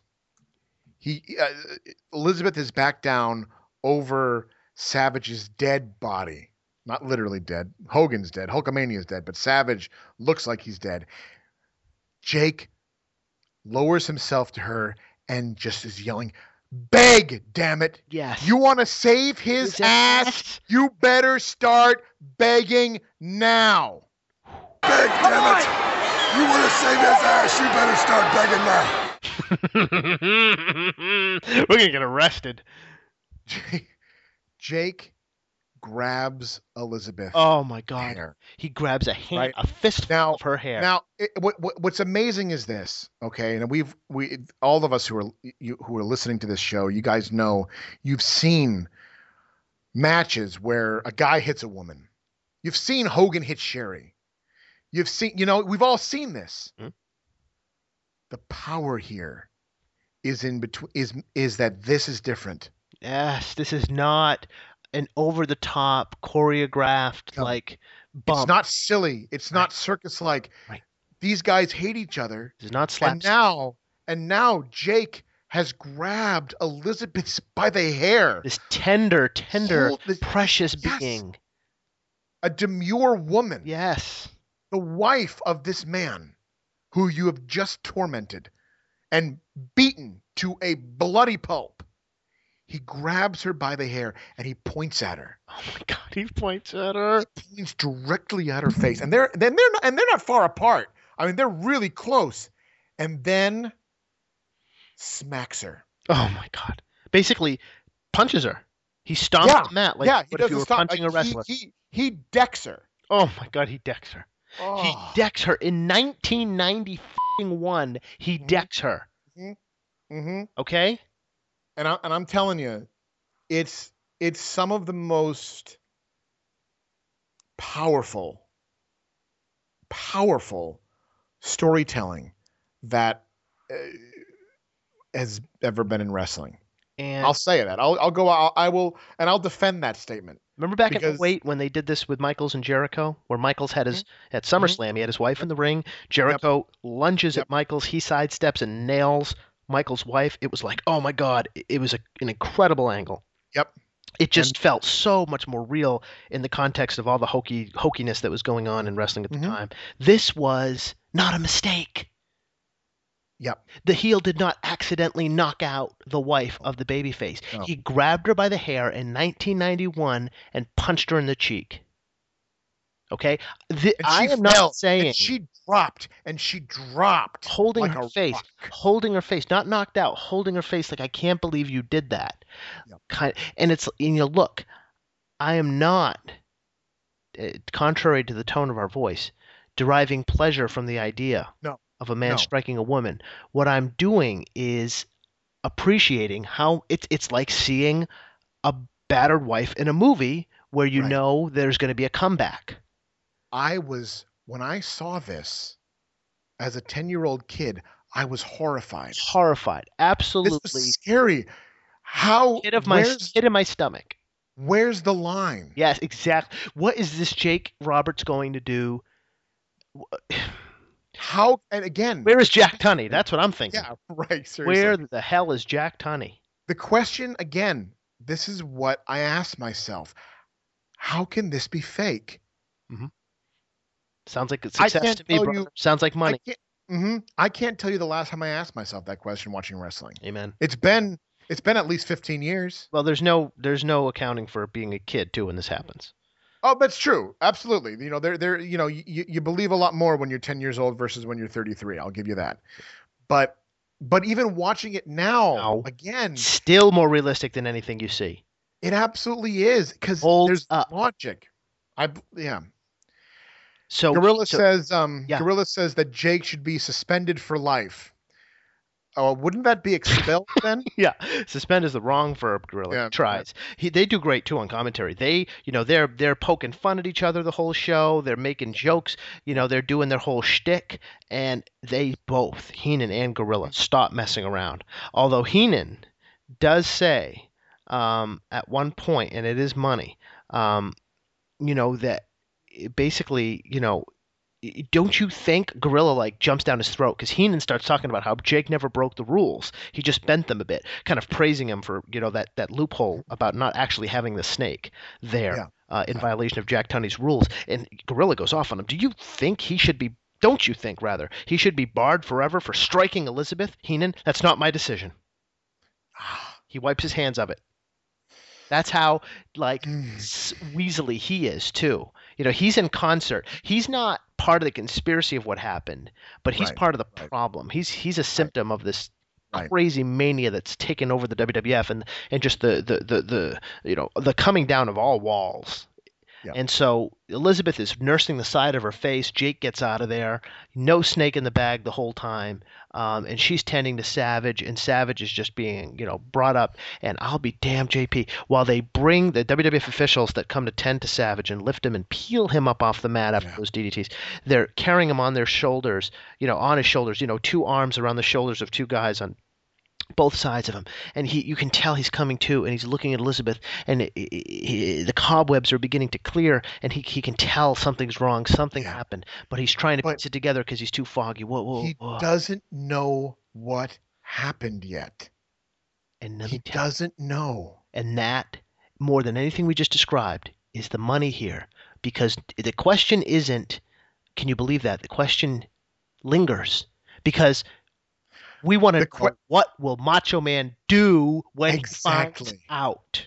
What's going to happen now? That's the money. When he finds out, and that boils, that simmers because he's been knocked out. So we don't know how long it's going to take for him to get word or, have Elizabeth. You can tell Elizabeth is withholding. She's horrified at what he'd do if she explained right then and there what happened. And that's that's another difference between.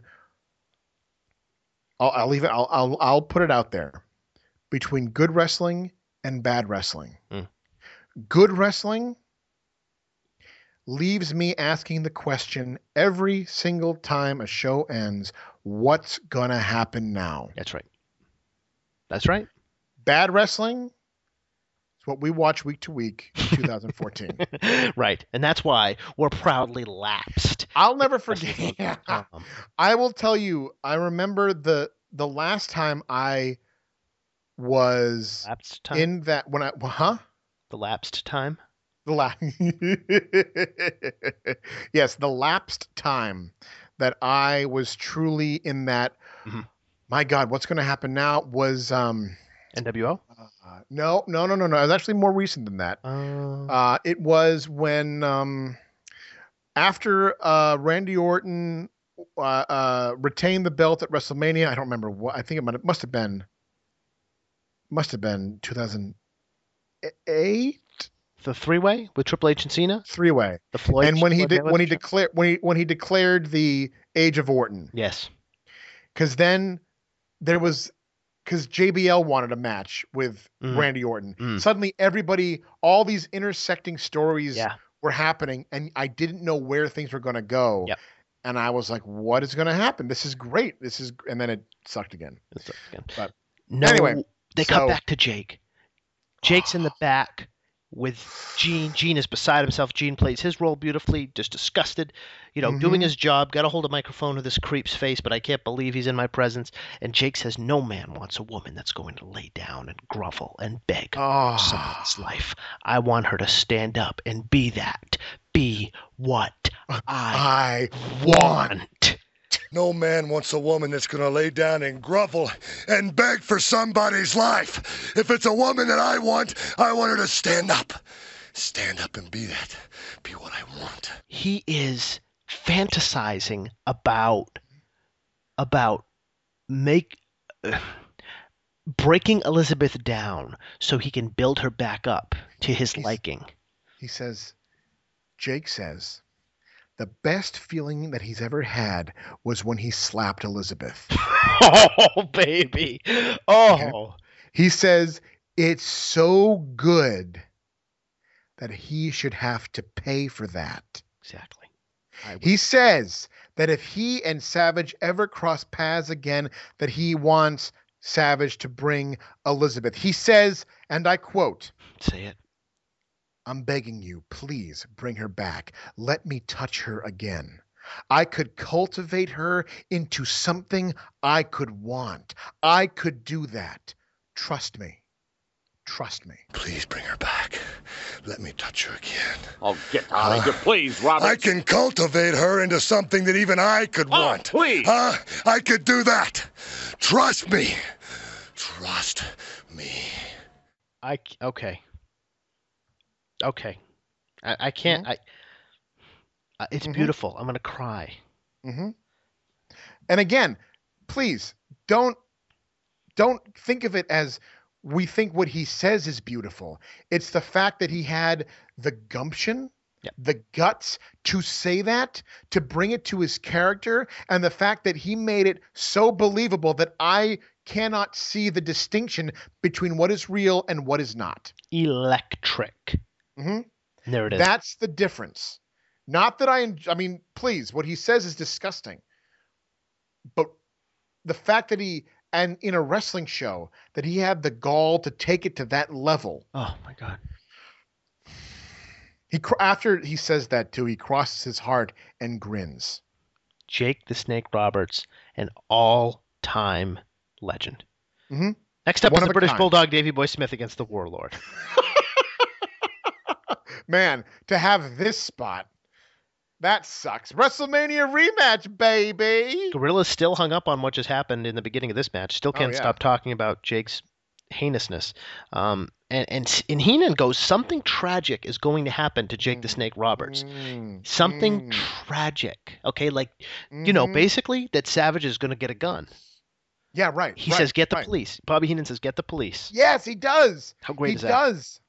Because the police never get involved. It's like in wrestling, every now and then, like a babyface will get arrested and it'll be an angle, but they never actually have to call the cops, like the local police, because it gets that out of hand. Well, it's still a sport of sorts. It's still correct. Competition, so it's okay. Right. You can waffle a guy with a steel chair, but it's okay. Because it's a sport and they're competing in the ring. A competition where occasionally wrestlers break into each other's houses and hold them up with guns. Right, or they occasionally fall from the rafters and die. So, right. These are two of the strongest men in the world here, JP. Davey Boy and Warlord. I want to say, first of all, I like that they're having a rematch from one of the shortest matches in WrestleMania history. Hey, amen to that, yeah. Their Mania 7 match was like 2 minutes. And not only that, but Bulldog won very decisively. Well, they're back. Do you know these two were great friends in real life? Really? Yeah. Did not know that. Really good friends, yep. Interesting. Well, that's kind of fun. They have a good match. Look like they enjoy working together. Right. I will say that. Question for you. When and how did Slick turned the contract for the Warlord over to Harvey Whippleman? Sometime around the middle of 91, I feel like. Because he was his manager at WrestleMania, right? Slick was, yeah. Right. And I think Slick was at SummerSlam too. Oh. So I'm just wondering, who is Harvey Whippleman? He's some guy. I have the feeling, and let's research this as we talk, that he's one of these guys who's actually like from Connecticut and is like kind of like Fink in that he's like an East Coast lifelong WWF fan. Yeah, Pennsylvania. Okay. And was going to all the shows and everything. And he's just an odd choice. I mean, he's an odd looking guy. He's an odd choice for a manager. Sure is. And I'm just like, he's on par with Jameson. If you ask me. I don't know if anybody out there listening remembers Jameson, but he was some odd guy that briefly managed the Bushwhackers, but also was just kind of there. Right. Jameson was like Doink the Clown before they made him a wrestler. You know, he would appear at events, and it was odd. It was really weird. Whippleman at one point looks into the camera, blows smoke out of his cigar, which there's no smoke there. He goes, "You bunch of idiots, Warlord and Harvey Whippleman are the best team in the WWF." That's the best he could come up with. And I'm thinking to myself, like, how does this guy get work? I mean, and not only that, he worked for 4 more years. Yeah. He's been around forever. He's still involved. He's still around the company. Really? Yeah. Really? Yeah, he's a road agent, and he works on the TV tapings. And is that his real name? No, his real name is Bruno Lauer. He once worked as Downtown Bruno in Memphis. He was a manager of. Oh my God. Well, either way, both names suck. He came in. You know, he managed Sid in Memphis. I wonder if Sid called in a favor. He managed Sid before Sid came to WCW. And then Sid, he managed Sid when Sid turned heel in beginning of 92. Interesting. I bet there's your answer. Yeah, Sid called in a favor. So anyway, this is Two of the Strongest Men in the World, as they point out on commentary. Warlord is getting advice from that piece of garbage, Harvey Whippleman. Gorilla said.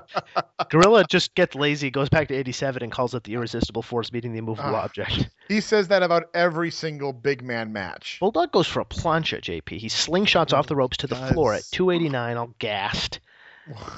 All gassed out. He gets all juiced up. He gets caught. I imagine him if you take a pin, he just pop.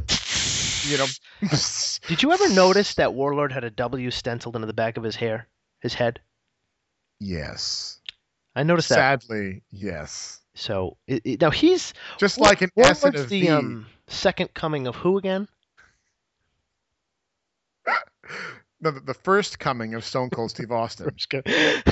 Thank you. I even wrote down that at one point Bulldog ties Stone Cold, the Warlord, up and starts pounding on him. You piece of trash. A missile drop kick from Bulldog, taking a page out of his partner Dynamite Kid's playbook, comes off the top at his weight and size.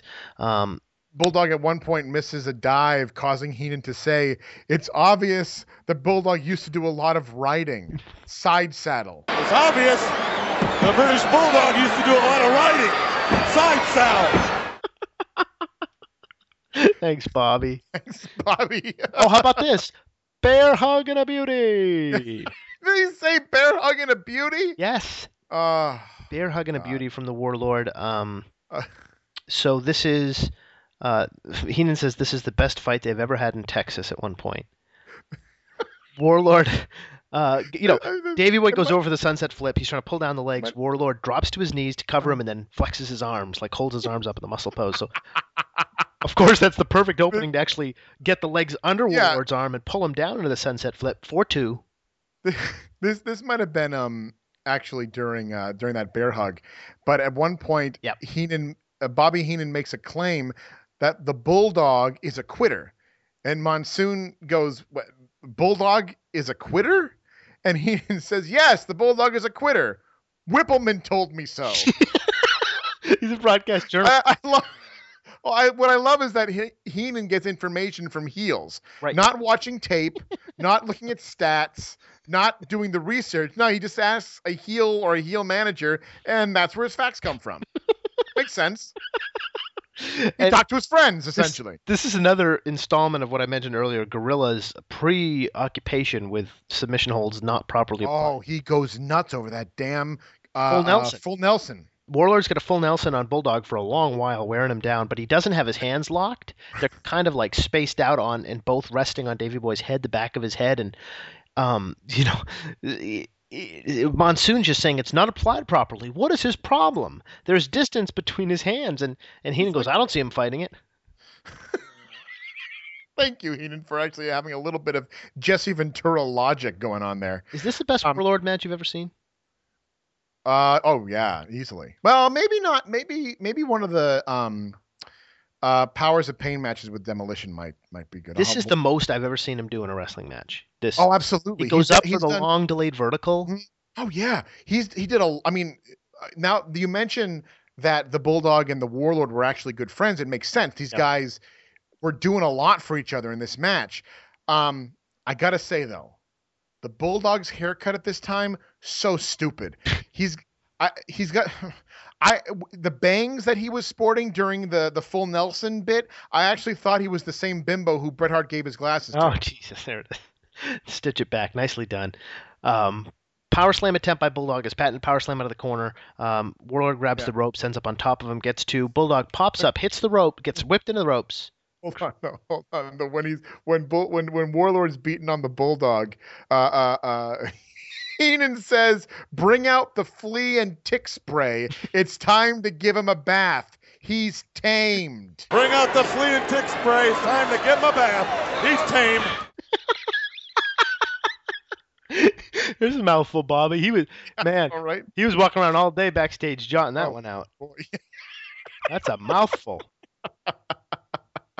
So Bulldog gets shot off, gets the crucifix, and pulls down Warlord into the 1, 2, 3. I love how Bulldog works as like a junior heavyweight, even though he's like 289 pounds. Even though he's 300 pounds, he's doing jumps and spins and planchas. Madman. Heenan in a moment of brilliance, accuses the Bulldog they show the replay of the Bulldog swinging around and hooking the Warlord into the crucifix pinning combo, and Heenan accuses the Bulldog of holding the tights. I believe he's got a tight hook. Despite both hands being completely visible. Right. Totally enwrapped in Warlord's arms. Right. Nowhere near the tights. Yeah. So funny. We go so back to funny. Savage. See, it doesn't stop. Right. It doesn't stop. When you think it stops. It's threaded throughout the whole broadcast. Snake degraded her. It's the worst day of his life. Savage goes berserk, nuts. Talking about how Roberts touching Elizabeth was Savage's fault. Savage blames himself for Roberts touching Elizabeth. Never forgive himself. It's my fault. He hits himself. Opens a small cut in his scar tissue. He smacks himself. It's my fault. It's my fault. And he ends up on the floor, writhing on the floor for a moment. Body language is out of control. His movement is so manic. Yeah. That they do a very interesting thing from a technical standpoint at this period in WWE television. They cut to a handheld camera. And so it looks almost like what we watch today. Where they because the handheld camera has that freedom to go around and move around. They pan. And it was, again, it's that element of, wait a minute, this isn't, it's like, this is not part of the entertainment portion of our program. You felt like at any moment he might just attack Sean Mooney. Yeah, exactly. Exactly. Just the nearest person, get away from this man. So he is just self-loathing to the max. And, Heenan predicts this is going to be a bigger war than Desert Storm.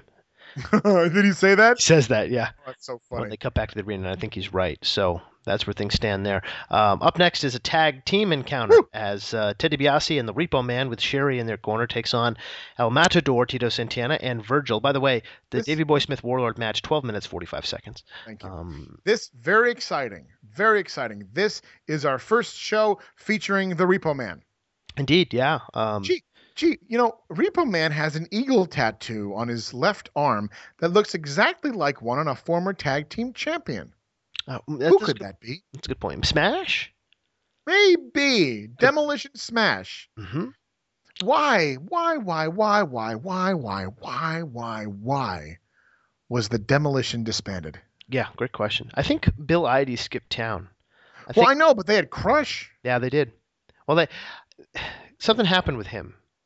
Didn't he have a hiatus before he came back? I mean, he was gone. I mean, Demolition. Something happened. The last time we see Demolition on pay-per-view is WrestleMania 7. Mm-hmm. And then the next thing we know, in the fall, Smash becomes the Repo Man, and Crush gets repackaged and brought back in the summer of '92. Yeah. Yep. He was his Kona Crush. Yeah, they just disbanded Demolition. That was just their call. Such a sad. I mean, Demolition, easily. What a team! They're my favorite tag team. They jumped off the screen, is what they did. Mm-hmm. They were my favorite tag team, so it was sad to see them go away. Heenan says, "Who cares if Virgil gets beat up? The man's a thief." I'll leave it at that. Talking about Repo Man, Heenan says that Repo Man took a home away from a couple after they were unemployed for 6 months. Now, there's no punchline there. He just says that. It's like, that's actually kind of sad. Like, it is kind of sad. It's not a punchline. He just took a home away from people who really, really need it. Heenan was a little off tonight. He was. He really was. He wasn't. He lost his thought a lot. Yeah. I feel like a lot of people maybe didn't know what they were doing this evening, and just didn't know how to. He might have been. Hey, he might have been burnt out from Survivor Series. I don't know. He might have been just done. Ted DiBiase flying all over the place in this match. God damn it. I know. I mentioned that, but before we get there, can I just mention this? At this point, we have the El Matador, Tito Santana. Arriba. In the last time we saw, not last time, but before Survivor Series, the last time we'd seen him was at WrestleMania 7 when he lost to the Mountie, and he was just regular old Tito Santana. So I want to know, what was the real story behind the Matador gimmick? Now, I remember the kayfabe reason. I don't know if you're ready for this or not. No, I'm not ready. Tell me. He goes back to Mexico and rediscovers his roots. Yeah, pretty much. According to the WWE magazine. Oh, yes. Tito went back to Mexico to rediscover himself, or something like that, to lick his wounds and get stronger upon his return. And I think it said something like he trained with the Matadors to help better understand his enemies, or some, horseshit like that. And taught social studies in New Jersey.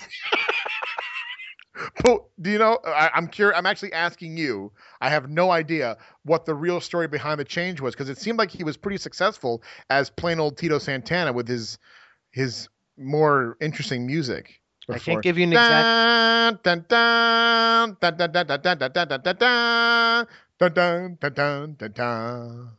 Amen. I think I don't know the exact reason, but I'll tell you what. That's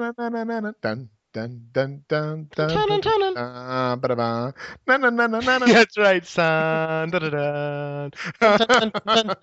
ahead. That was another Hasbro I had, so I know that song.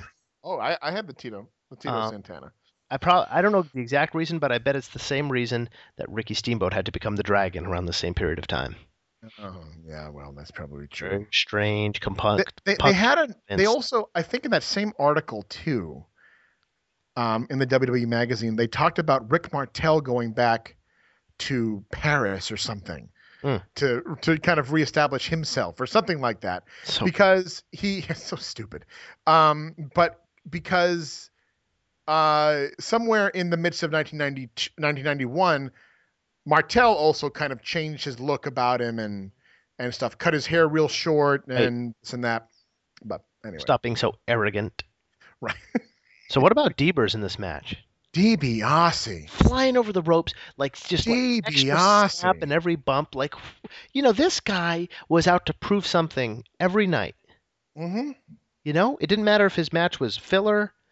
It didn't matter. What a worker. This match, really hit me when I was watching it because it made me really bummed that he never got a run with a singles belt. Absolutely. It's an injustice. It's a great, it's a great, untied loop in wrestling history. He was supposed to get that belt. WrestleMania 4 was supposed to be his tournament. Yep. And I mean, I appreciated the gimmick of the $1 million belt. That was fun and all, but it's just, here's a guy who, like Jake, he never really, he always worked hard. He never really fizzled. I mean, he certainly never hit the main event like he did in '88, but man, I can't believe he never got a run with a belt for a while. It's a bummer. Yep. You know? I would agree with that. And he just shows his colors here, just pumping all over the place for Virgil, who, of course, had just won the $1 million belt at the SummerSlam that year and turned face and broken off from Ted DiBiase, the emancipation of Virgil. And Devers is still in the posture of making Virgil look like $1 million every time. I know, he totally is.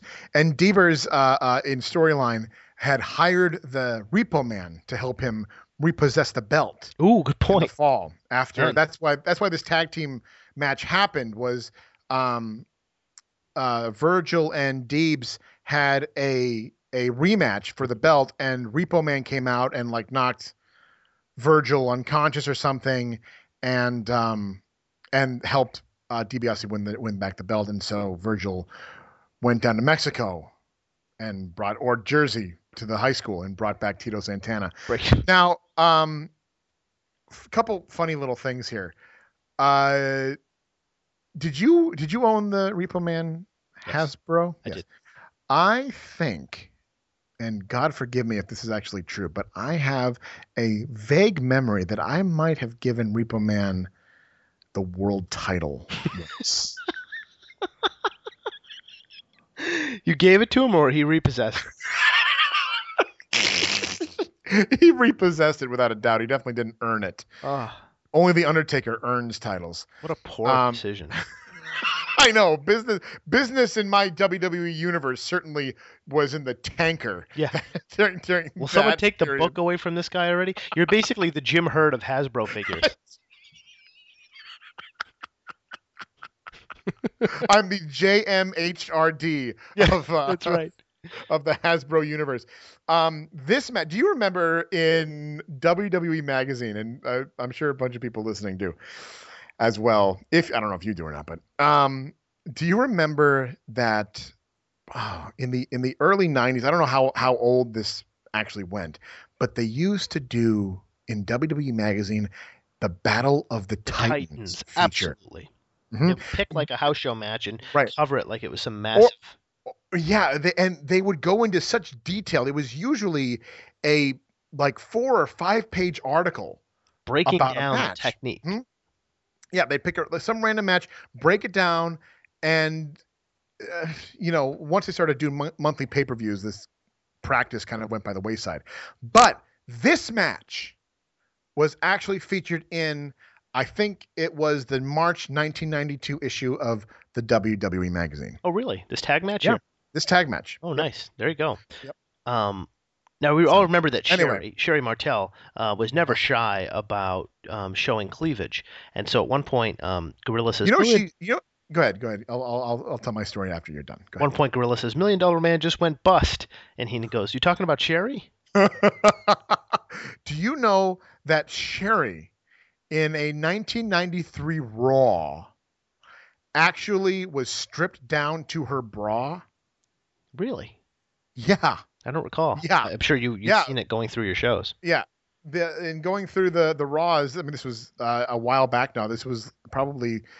It was during the Luna Vachon Sherry feud, which never went anywhere because Sherry left pretty abruptly. But literally, Luna strips her down to her bra and maybe even her panties. Wow. Completely naked almost out there. Wow. I could not believe they were doing that. That is rather... Then again, it is uncut, it is uncensored, it's raw. And it is uncooked. Sorry, I missed the best one. Yeah, I was waiting for it. At one point, Gorilla looks at Repo and goes, what's he sneaking around for? The guy's laying flat on his back in the middle of the ring. It's actually true. I think it's Virgil. He's totally incapacitated, and Repo's sneaking up on him like he's trying to break into the back door. At one point, DiBiase has control of Virgil, and Heenan suggests that Virgil quit. He says that nobody expects that much from Virgil, so he should do what he does best. Quit. Thanks, Bobby. I guess Heenan might have had Virgil's ear yesterday too. Very well could have. Who knows? That could have been a collusion. Speaking of Virgil, Repo's working on him during this match like he missed two payments on the 59 caddy. Which is a great line from Heenan. Tito gets a hot tag. Heenan calls him Mr. Guacamole Dip. He calls the flying forearm the flying jalapeno. He's just obsessed with Mexican food. He says at one point. Go ahead, you do it. Says at one point, Virgil, like, come on, Virgil. If you pull this one out, dinner's on El Matador. It's a plate of beans. He also says I didn't hear that one, but Santana goes for the flying forearm on the flying jalapeno on Repo, but DiBiase trips him up. Heenan says he must have slipped on a tortilla.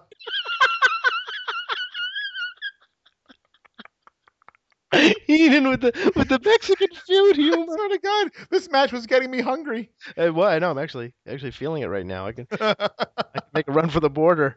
So what point? Sherry gets up on the apron with her shoe off. She's going to hit Virgil with it, but she basically totally overshoots Virgil and hits DiBiase with the shoe. Virgil grabs her by the hair, and that's okay, right? That's okay, right. I don't mind this. Yeah. When Jake grabs grabs Elizabeth, it's horrifying. When Virgil grabs Sherry, she deserves it. Well, she's a heel. That's correct. Yeah. What planet do you live on? Okay, what's wrong with you? Tell that to the officer who's responding to the domestic call. She's a heel, officer.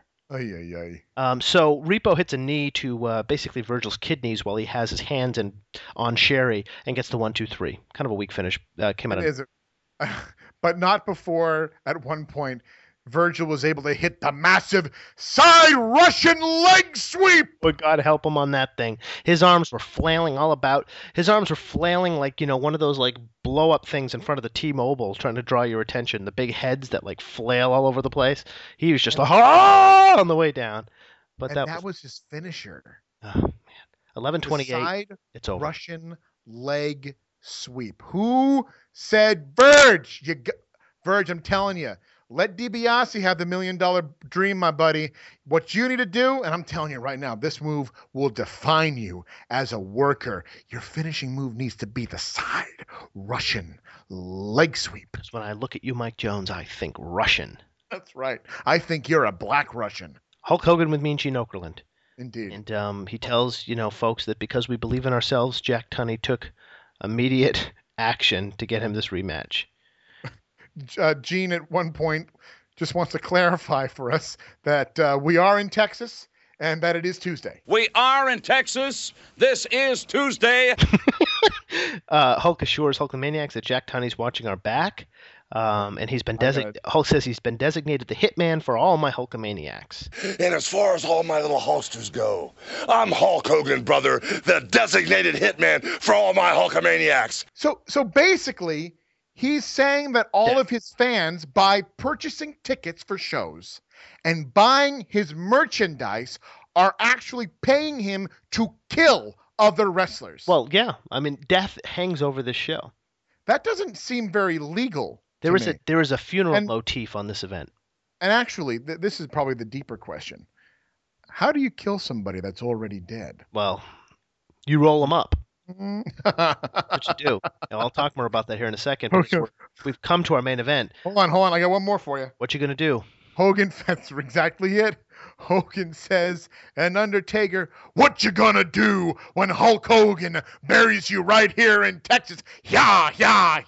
And Undertaker, what you gonna do when Hulk Hogan buries you right here in Texas? Yeah. What was the yeah? What was that supposed to be? Is that like a Texas thing? Because he's on a horse. He's a cowboy. Oh. Yeah. That makes sense. Yeah. Cowboys and Undertakers. What an asshole. Not quite Cowboys and Indians.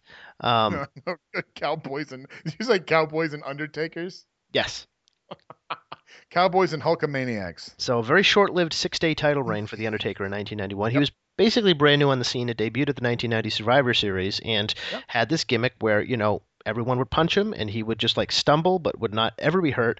Every time he'd be slammed or take a bump onto the mat, he'd sit right up. We know the trademark Undertaker spots, but at this time, JP, you really didn't feel like you could hurt him. I remember feeling like nervous as a kid, thinking that there's nothing Hulk Hogan can do to actually hurt this guy. He can knock him off his feet. He can momentarily stagger him, but there's nothing Hogan can do to put this guy down. I felt he was a real threat. Yep. How do you pin a guy that can't get hurt? The guy has to be out on his back, right, to be pinned. Exactly. How can you possibly pin a guy? And they protected that, even though they put Hogan over here to get the belt back. Yes. They protected that very thing. So it's not much of a match. It isn't terrible. Hulk was having a little bit of trouble getting around at this point in time in his career. He definitely was losing a step. Particularly the clotheslines over the ropes that he hit like 3 or 4 times in this match. It's just like kind of couldn't muster much of a clothesline at this point in time. It seemed, yeah. What was going on there? He was hurting. Really? And he had a gut. Yeah. Yeah, I know he did look a little chubby. I mean, Vince wanted to cycle Hogan out in '86. He started thinking about who's the next Hogan even that far back. Hogan, get out of here, really? Mm-hmm. Yeah. Tom McGee, who was a very short-lived WWF prospect who had an incredible body and incredible athleticism, and Vince was obsessed with him. He's like a bodybuilder guy. He thought he was going to be the next Hogan. He started setting things up to transition out of Hogan. Hogan had a receding hairline by '86. You know what I mean? It's like there were signs that, He had a receding hairline in 1983, for God's sake. That you meant to that. Were they going to be the McGee maniacs? I don't know if McGee would have been involved with Hulk, but it was a flop because the guy couldn't work. Brett, as a jobber, worked a TV match with him and made everybody think he was a great worker because that's how good Brett was at making people look good. Wow. And then he had a match without Brett and never really was heard from again in the WWF, worked Japan a bit. So even back then, people were saying like Vince is angling for Hulk's replacement and Warrior was supposed to be it. And so this is coming off trying for Warrior and it failing, so they go back to Hogan. Mm-hmm. And so there was like kind of a, there was a reason because Hogan just was losing his step. And you can see that a bit in this match. Interesting. Yeah. Yeah, that's true. I remember when Taker came though, because he kind of picks it back up again. Yeah. I mean, but I guess that's after some time to lick those wounds and kind of heal injuries or whatever. Interesting thing that Undertaker on his entry does not wear the belt. Just gonna say that. It's like you're reading my mind. I never forgot that. As long as I was watching wrestling as a kid, that visual of the Undertaker basically dragging the belt on the floor. Yeah. Was he the first person to not wear the belt? Yeah. Maybe I bet. I mean, well, he didn't really enter with the belt ever, but Andre probably couldn't have worn the belt. No, I'm thinking when I say wore, I mean wrapped around the waist or over the shoulder. I see. Taker dragged it like you would get a dog on a leash. I mean, it was similar in a way to how Stone Cold does. Right. It would become quite commonplace later, but I never forgot that visual. And it's funny because I used to be like, when I first got a computer and the internet, I was obsessed with collecting images of wrestlers over the years. And I was obsessed with collecting not just images of wrestlers, but images of them with the belts that they held over the years. Sure. And before Taker won the belt back in 1997 at WrestleMania 13, I'm thinking 96, I was like, I remember Undertaker was WWF champ when I was a kid. I need a picture of him with the belt, but there was no picture of him with the belt in a proper way. There was just this like wide shot of him walking down the aisle at Tuesday in Texas, dragging it around. Isn't it amazing that here, within a year, Undertaker becomes one of your top babyface wrestlers? Very popular, but yet he never gets the belt again for another 6 years. Yeah, they just cycle him off as like this different part of the show where he's involved in these supernatural storylines. Yeah. And the supernatural stuff never coexists with the more serious WWF title picture stuff until 97. I never got it until he beat Sid at WrestleMania 13. Dumps him on his head. And that wasn't the plan either. I know. Yeah, they went to that when they couldn't put together the Shawn Brett rematch. But so anyway, we'll get there someday. Hogan hits the ring. Oh, I know. And Paul Bearer actually joins in with The Undertaker on stomping Hogan right out of the gate. Hogan gets up, meeting of the minds as Taker and Bearer get the double noggin knocker. Hogan doesn't even wait to the ring to get his shirt off. No, he rips it as he's walking. It's actually kind of a neat image to see him. I got the sense that they were rushing, that they were coming up against pay-per-view time in this match. I really did. They kind of were, actually. I mean, we were kind of hitting it close. I think by the time the entrances were done, we probably had about 10 minutes left. Yeah, actually, now that I'm saying this, I remember they said it was exactly 90 minutes, which was the exact time that they had on the pay-per-view window, per the lower budget and the scale down thing. Interesting. So, and you have to pay for more satellite time if you go over your window. Now Hogan gets to the ring, and Taker and Paul Bearer attack to start. I repeat. Yep. The Undertaker and Paul Bearer is throwing boots. Attack. He is kicking Hogan. I have never seen him use any kind of brutality except with the urn. Right. Absolutely. Jack Tunney's position at ringside for this match. Hogan hits a horrible regular atomic drop, and Taker rises from that after just basically bumping onto his back on an atomic drop. What was the you touched briefly upon that Undertaker's title reign was so short. Yeah. Was literally the point of the short title reign just to sell tickets and buys for this show? Yes. Yeah, it was an idea to pop a short-term rematch that, if people bought the Survivor Series, they would feel compelled to buy this show as well, because there was depending on where you lived, because you might have been forced to buy both shows. Apparently, yes, there is evidence that was the case in some markets. That's like pay-per-view rape. Well, I mean, why would you not sell somebody a pay-per-view if you're a company? I know, right? I know. Sorry. Well, I only want to buy one show. Well, you either get both or none. Right. And how would you know beforehand that there would be a second show? I don't know. You either get all of it, or we're not going to take any of your money. There was a clothesline over the top rope at one point, and Undertaker, even then, was doing the spot where he goes 360 over the ropes and lands on his feet, and it freaks people out that you can't even clothesline this guy to the floor and hurt him. Taker was Go ahead. Taker was in the mode back then where he would do long extended chokeholds, where he just grab guys with his gray leather glove and just go with his eyes rolled up in the back of his head. Excruciating. Although at one point Hogan actually lifts him up, walks across the ring, and delivers a spine buster in the opposite corner, which was kind of elaborate but kind of cool. And a main event. Heenan wants to remind us that, and he says, "But remember, the real world's champion." Hold on. I accidentally wrote Rich Flair. Rich Flair. Anyway, Heenan says, "But remember, the real world's champion, Ric Flair, is still the real world's champion." Yeah, he does. He repeats it. But remember, the real world's champion, Ric Flair, is still the real world's champion. Oh, make no mistake. Oh my God. By this point, Flair, Hogan, dead. I know. As a story, as like a special thing, it was totally mucked up by Undertaker, and okay, wait, Undertaker beat Hogan, so I guess Flair chasing isn't the storyline. Like, it was such a detour from the Hogan Flair thing that looked to have so much promise in '91. Such a bummer. So disappointing in retrospect. I mean, it still comes up to this day. I mean, and especially watching the like I mentioned last week during Halloween Havoc, it was after this match, I guess, where Hogan and Flair fought at Madison Square Garden and had a good match. I mean, it was weird. It was different. It was not your typical, and this isn't even your typical Hogan match. Even you take out the, the bumps and bruises that Hogan is going through, it's still not a typical Hogan match. I was just reading that was considered the best match of the series that they had in '91, that MSG match. Really? Yeah. It was good. I mean, it's interesting. It's fascinating to watch it. And it's a shame because they just, I mean, I know there were other things going on and there were other promises made to other wrestlers, but goddamn, how do you blow that? Yeah, no crap. You blow that because at the end of the day, you don't want to accept that someone can come into the WWF and be a main eventer without having been built on WWF television for a day. You can't. Yeah, right. You can't accept that a guy comes right in and is that guy because you didn't have anything to do with it. So there's got to be a problem. Anyway, Hulk gets posted as Undertaker takes over. Heenan begins talking about the smell of flowers, funeral flowers. The smell of death is in the air. Hulk rallies. There's a huge mishap on an Irish whip where Undertaker's supposed to hit the ropes on a flying clothesline, and sometimes you duck your head low when you hit the ropes, and your head snaps under the bottom rope. Oh, it's ugly. He must have slipped on that tortilla. Yeah, that Santana that damn thing out of the ring. They go on and on about there being a wet spot on the mat.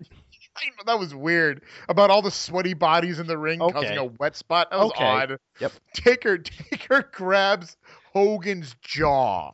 Yeah. All right. He grabs the jaw. Not a chokehold. Literally Anyway, the point of this is that Monsoon calls it a claw to the face. Thanks, Gorilla.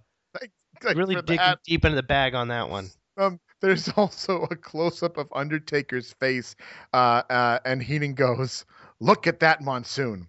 How would you like that looking in your window at 3 o'clock in the morning?" Look at that, Monsoon. How would you like that looking in your window about 3 o'clock in the morning? I mean, I don't know about you, but I'd hate it. I mean, that would be utterly terrifying. Thanks, Heenan. I would not enjoy it in the least. So after that mishap on the ropes, Taker does get up for his flying clothesline. Death does not take a holiday. He's going to be hard to beat, Monsoon, Heenan says. Taker goes for new school. Yeah, climbing the ropes, walking the ropes. Hogan pulls him off. Yep. Sends him flying like Flair. And then he hulks up. Doesn't interesting that again, Flair's there's all this talk about, you get all this talk about Hogan not putting people over or kind of blowing people's finishers and stuff like that. But the interesting thing is here at Survivor Series 91, Hogan took the tombstone and didn't kick out. Here, Hogan doesn't even get tombstone before he hulks up. He doesn't. Yeah, he just starts hulking up. Right. He doesn't hurt the Undertaker's finisher by hulking up.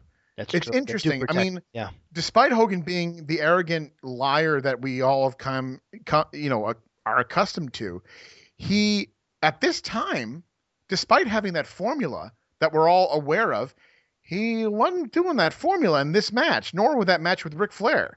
He was changing things up and, in a way, honest to God, protecting other guys. Yeah. Yeah, sure. Yeah, I mean, the thing about Hogan is he always knew when he knew how to read the tea leaves and say, all right, now's my time to job. Now's my time. And it was self-interest. Now's my time to job because I'm going to get the belt back. Now's my time to job because circumstances are such that I'm going to look great in front of Turner executives losing to Goldberg in 1998 at the Georgia Dome. So that's that. So that's what's going on. Ric Flair's out. Hogan hulks Tunney up. wants him gone. Tunney wants him gone. Out of ringside. There's this big rush feel to the match at this point. Yep. So it seems like a million things happen in a minute. So chair to Flair. Hogan takes a chair to the back of Ric Flair. Hogan whacks Flair with a chair, and Flair falls onto Jack Tunney. Tunney knocks Tunney out. Now, was that chair fair to Flair? It was fair. It was. It was fair to the spine. Bang. Nails him. Tunney bumps. Cameraman bumps. For some reason, the cameraman just hits the deck. And we get this. Bumped. Yeah. We get this awkward angled shot by the cameraman who's just on the floor for some reason. Flair then grabs the chair and gets up on the apron with the chair. That's right. Yep. And waiting for Undertaker to toss Hogan into the chair, but Hogan reverses it and instead throws Taker into the chair and then clotheslines Flair to the floor. Yes, Lots big boot. Of words in there. Yep. But Taker sits up after the big boot. My God. He can't get the leg drop because Taker delivers a throat thrust. Yes, he thrusts the throat after sitting up. Yep. Bearer gets the urn up. Undertaker brings Hogan over to Paul Bearer, who's on the apron with the urn. Bearer swings the urn. Hogan moves. Taker eats the urn, and then Hogan. Again, foreshadowing 1996. Amen. And then Taker, Hogan gets the bright idea to capitalize by grabbing the urn. Hold on. Yeah. Hogan, your American hero. Yes, I know. The guy who preaches that kids be good and follow the rules. Believe in yourself. Believe in yourself. Believe in Hulk Hogan. Believe in whatever. Believe in the power of a handful of some person's ashes. Believe in the power of the Undertaker's parents' ashes. He gets a handful of ashes out of the urn. He gets a handful of ash, and he throws it. Imagine this, okay? Think of this from a normal perspective. You're the Undertaker, and some guy looking like a buffoon in yellow and red with a handlebar mustache that you could like throw like a horseshoe.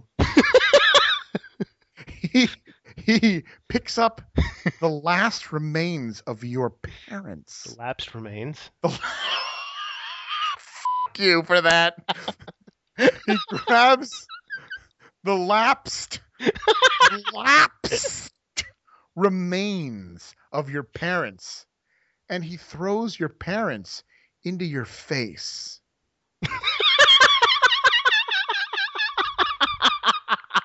He throws your parents into your face.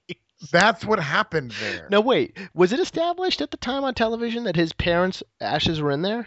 No, it was later. Later. Oh. They alluded to it. It can't be his parents' ashes after this because Hogan spills them all over the place. Are we to believe that he just recollected the same ashes? And what's always so funny to me about the urn is that everyone always speculates on what is in the urn, but we've seen it about a dozen times. It's what's in every other urn. Ashes. Ashes. Or if you're in 1994, green smoke. Yeah, what do you think? What do you think? The keys to a Buick LeSabre are in there? Like, what do you think is in an urn? Everybody wants to know what's in the urn. A Go-Gurt? But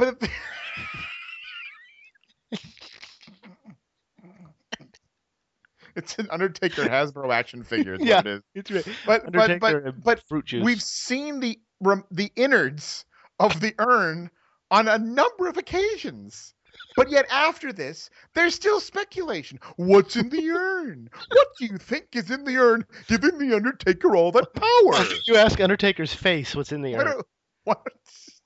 Because it's all over there. It's like salt and pepper in his eyes. It is, I know. I wonder what it was. Oh, I wonder what they used. I think they used actual charcoal dust. I bet they used like charcoal dust, something like that. Because it didn't look... I mean, because ashes would be gray.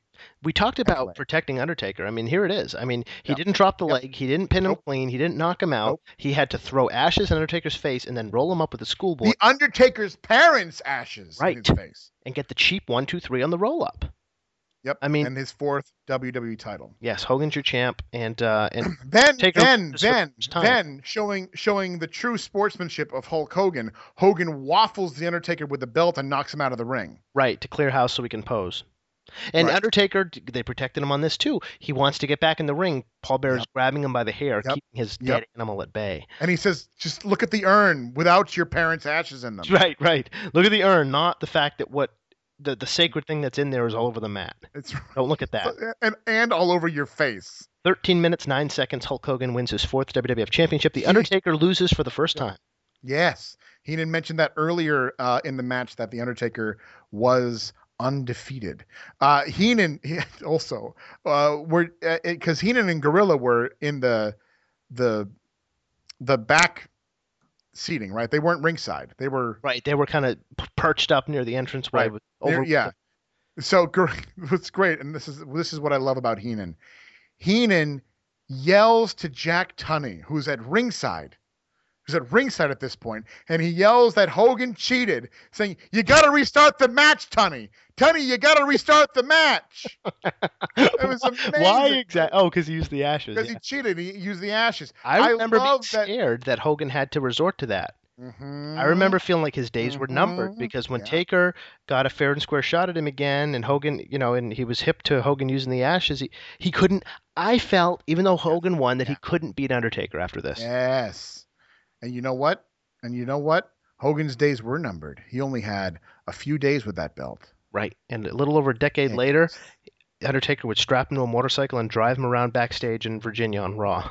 Oh, my God. Drag him around. Awful. So we go off the air with Gorilla letting us know. Good. Gorilla says that do it. Go ahead, the please. Greatest athlete in the world has prevailed here in San Antonio. So better than Michael Jordan. Right. Better than Joe Montana. Better than Mickey Mantle. Better than all the Olympic athletes. Better than Art Donovan. Well, yeah, that's not much. NFL Hall of Famer. Okay. Sure. So Hulk the greatest Hogan, athlete in the world, regains his title with a handful of ashes. What I used to love is he would Monsoon would also with a handful of ashes. He beat him. He beat the Undertaker so athletically. Yeah. Michael. I remember Michael Phelps grabbing like ashes and using them to win. I remember that. That's how he won his 8th gold medal in 2008. Holler. He threw ashes and the guy. I can't. I'm playing in the tub. The tub. Jesus. The pool. The tub. Is Michael Phelps swimming the tub now? That's why he's so fast. He just goes from one end of the tub to the other. I could beat Michael Phelps in the tub. All right, let's stop this. Gorilla Monsoon, but he used to always say, he changed it today. He used to say that Hogan was the greatest professional athlete in the world today. Oh my God. So there were amateur athletes in earlier of this year that were better than Hogan. Right. But not now. Don't go bringing up, De La Hoya. Whoever was on the U.S. boxing team at the time. Don't go bringing them up. But now he's the greatest overall athlete in the world. And Just to kind of close on a fun note, sure. The show comes to a close. The aftermath, of course, would see the WWE title vacated the following weekend on WWE programming and was up for grabs at the upcoming Royal Rumble. I wish they would do that again. Put the belt on the line at the Rumble? Yeah. Hell yeah. I agree. It was so great, and they only did it once, and I can't believe that in 22 years they've never done it again. I know. It's true. It's a very tempting thing, but now they're setting the pattern where Rumble winner goes for the belt at Mania, and that wasn't necessarily the pattern back then. It worked out that way, but it wasn't explicit. Yeah. It wasn't like the Royal Rumble will headline WrestleMania. That it worked out that way because they always put over the big guy at WrestleMania at the Rumble anyway. But yeah, right. So maybe one day. That is, and God damn it, one day will we ever get to the '92 Rumble? What a show! I cannot wait. A show. So much to come. So much fun in the grab bag here on the Lapsed Fan at WrestleZone.com. We do hope you enjoyed our dive into the rather quixotic, strange curiosity that was this Tuesday in Texas, 1991, from the World Wrestling Federation. And Hulk Hogan becomes champion for the 4th time, handing The Undertaker his first WWF loss in the main event. Such a great show. Great show. Always a pleasure, boss. Holler, holler. Trust me. Preceding announcement is a TJ DeSantis production and is property of WrestleZone.com. Its content is intended for private use only. Oh, my goodness. Bring her some oxygen. That bimbo's gonna faint.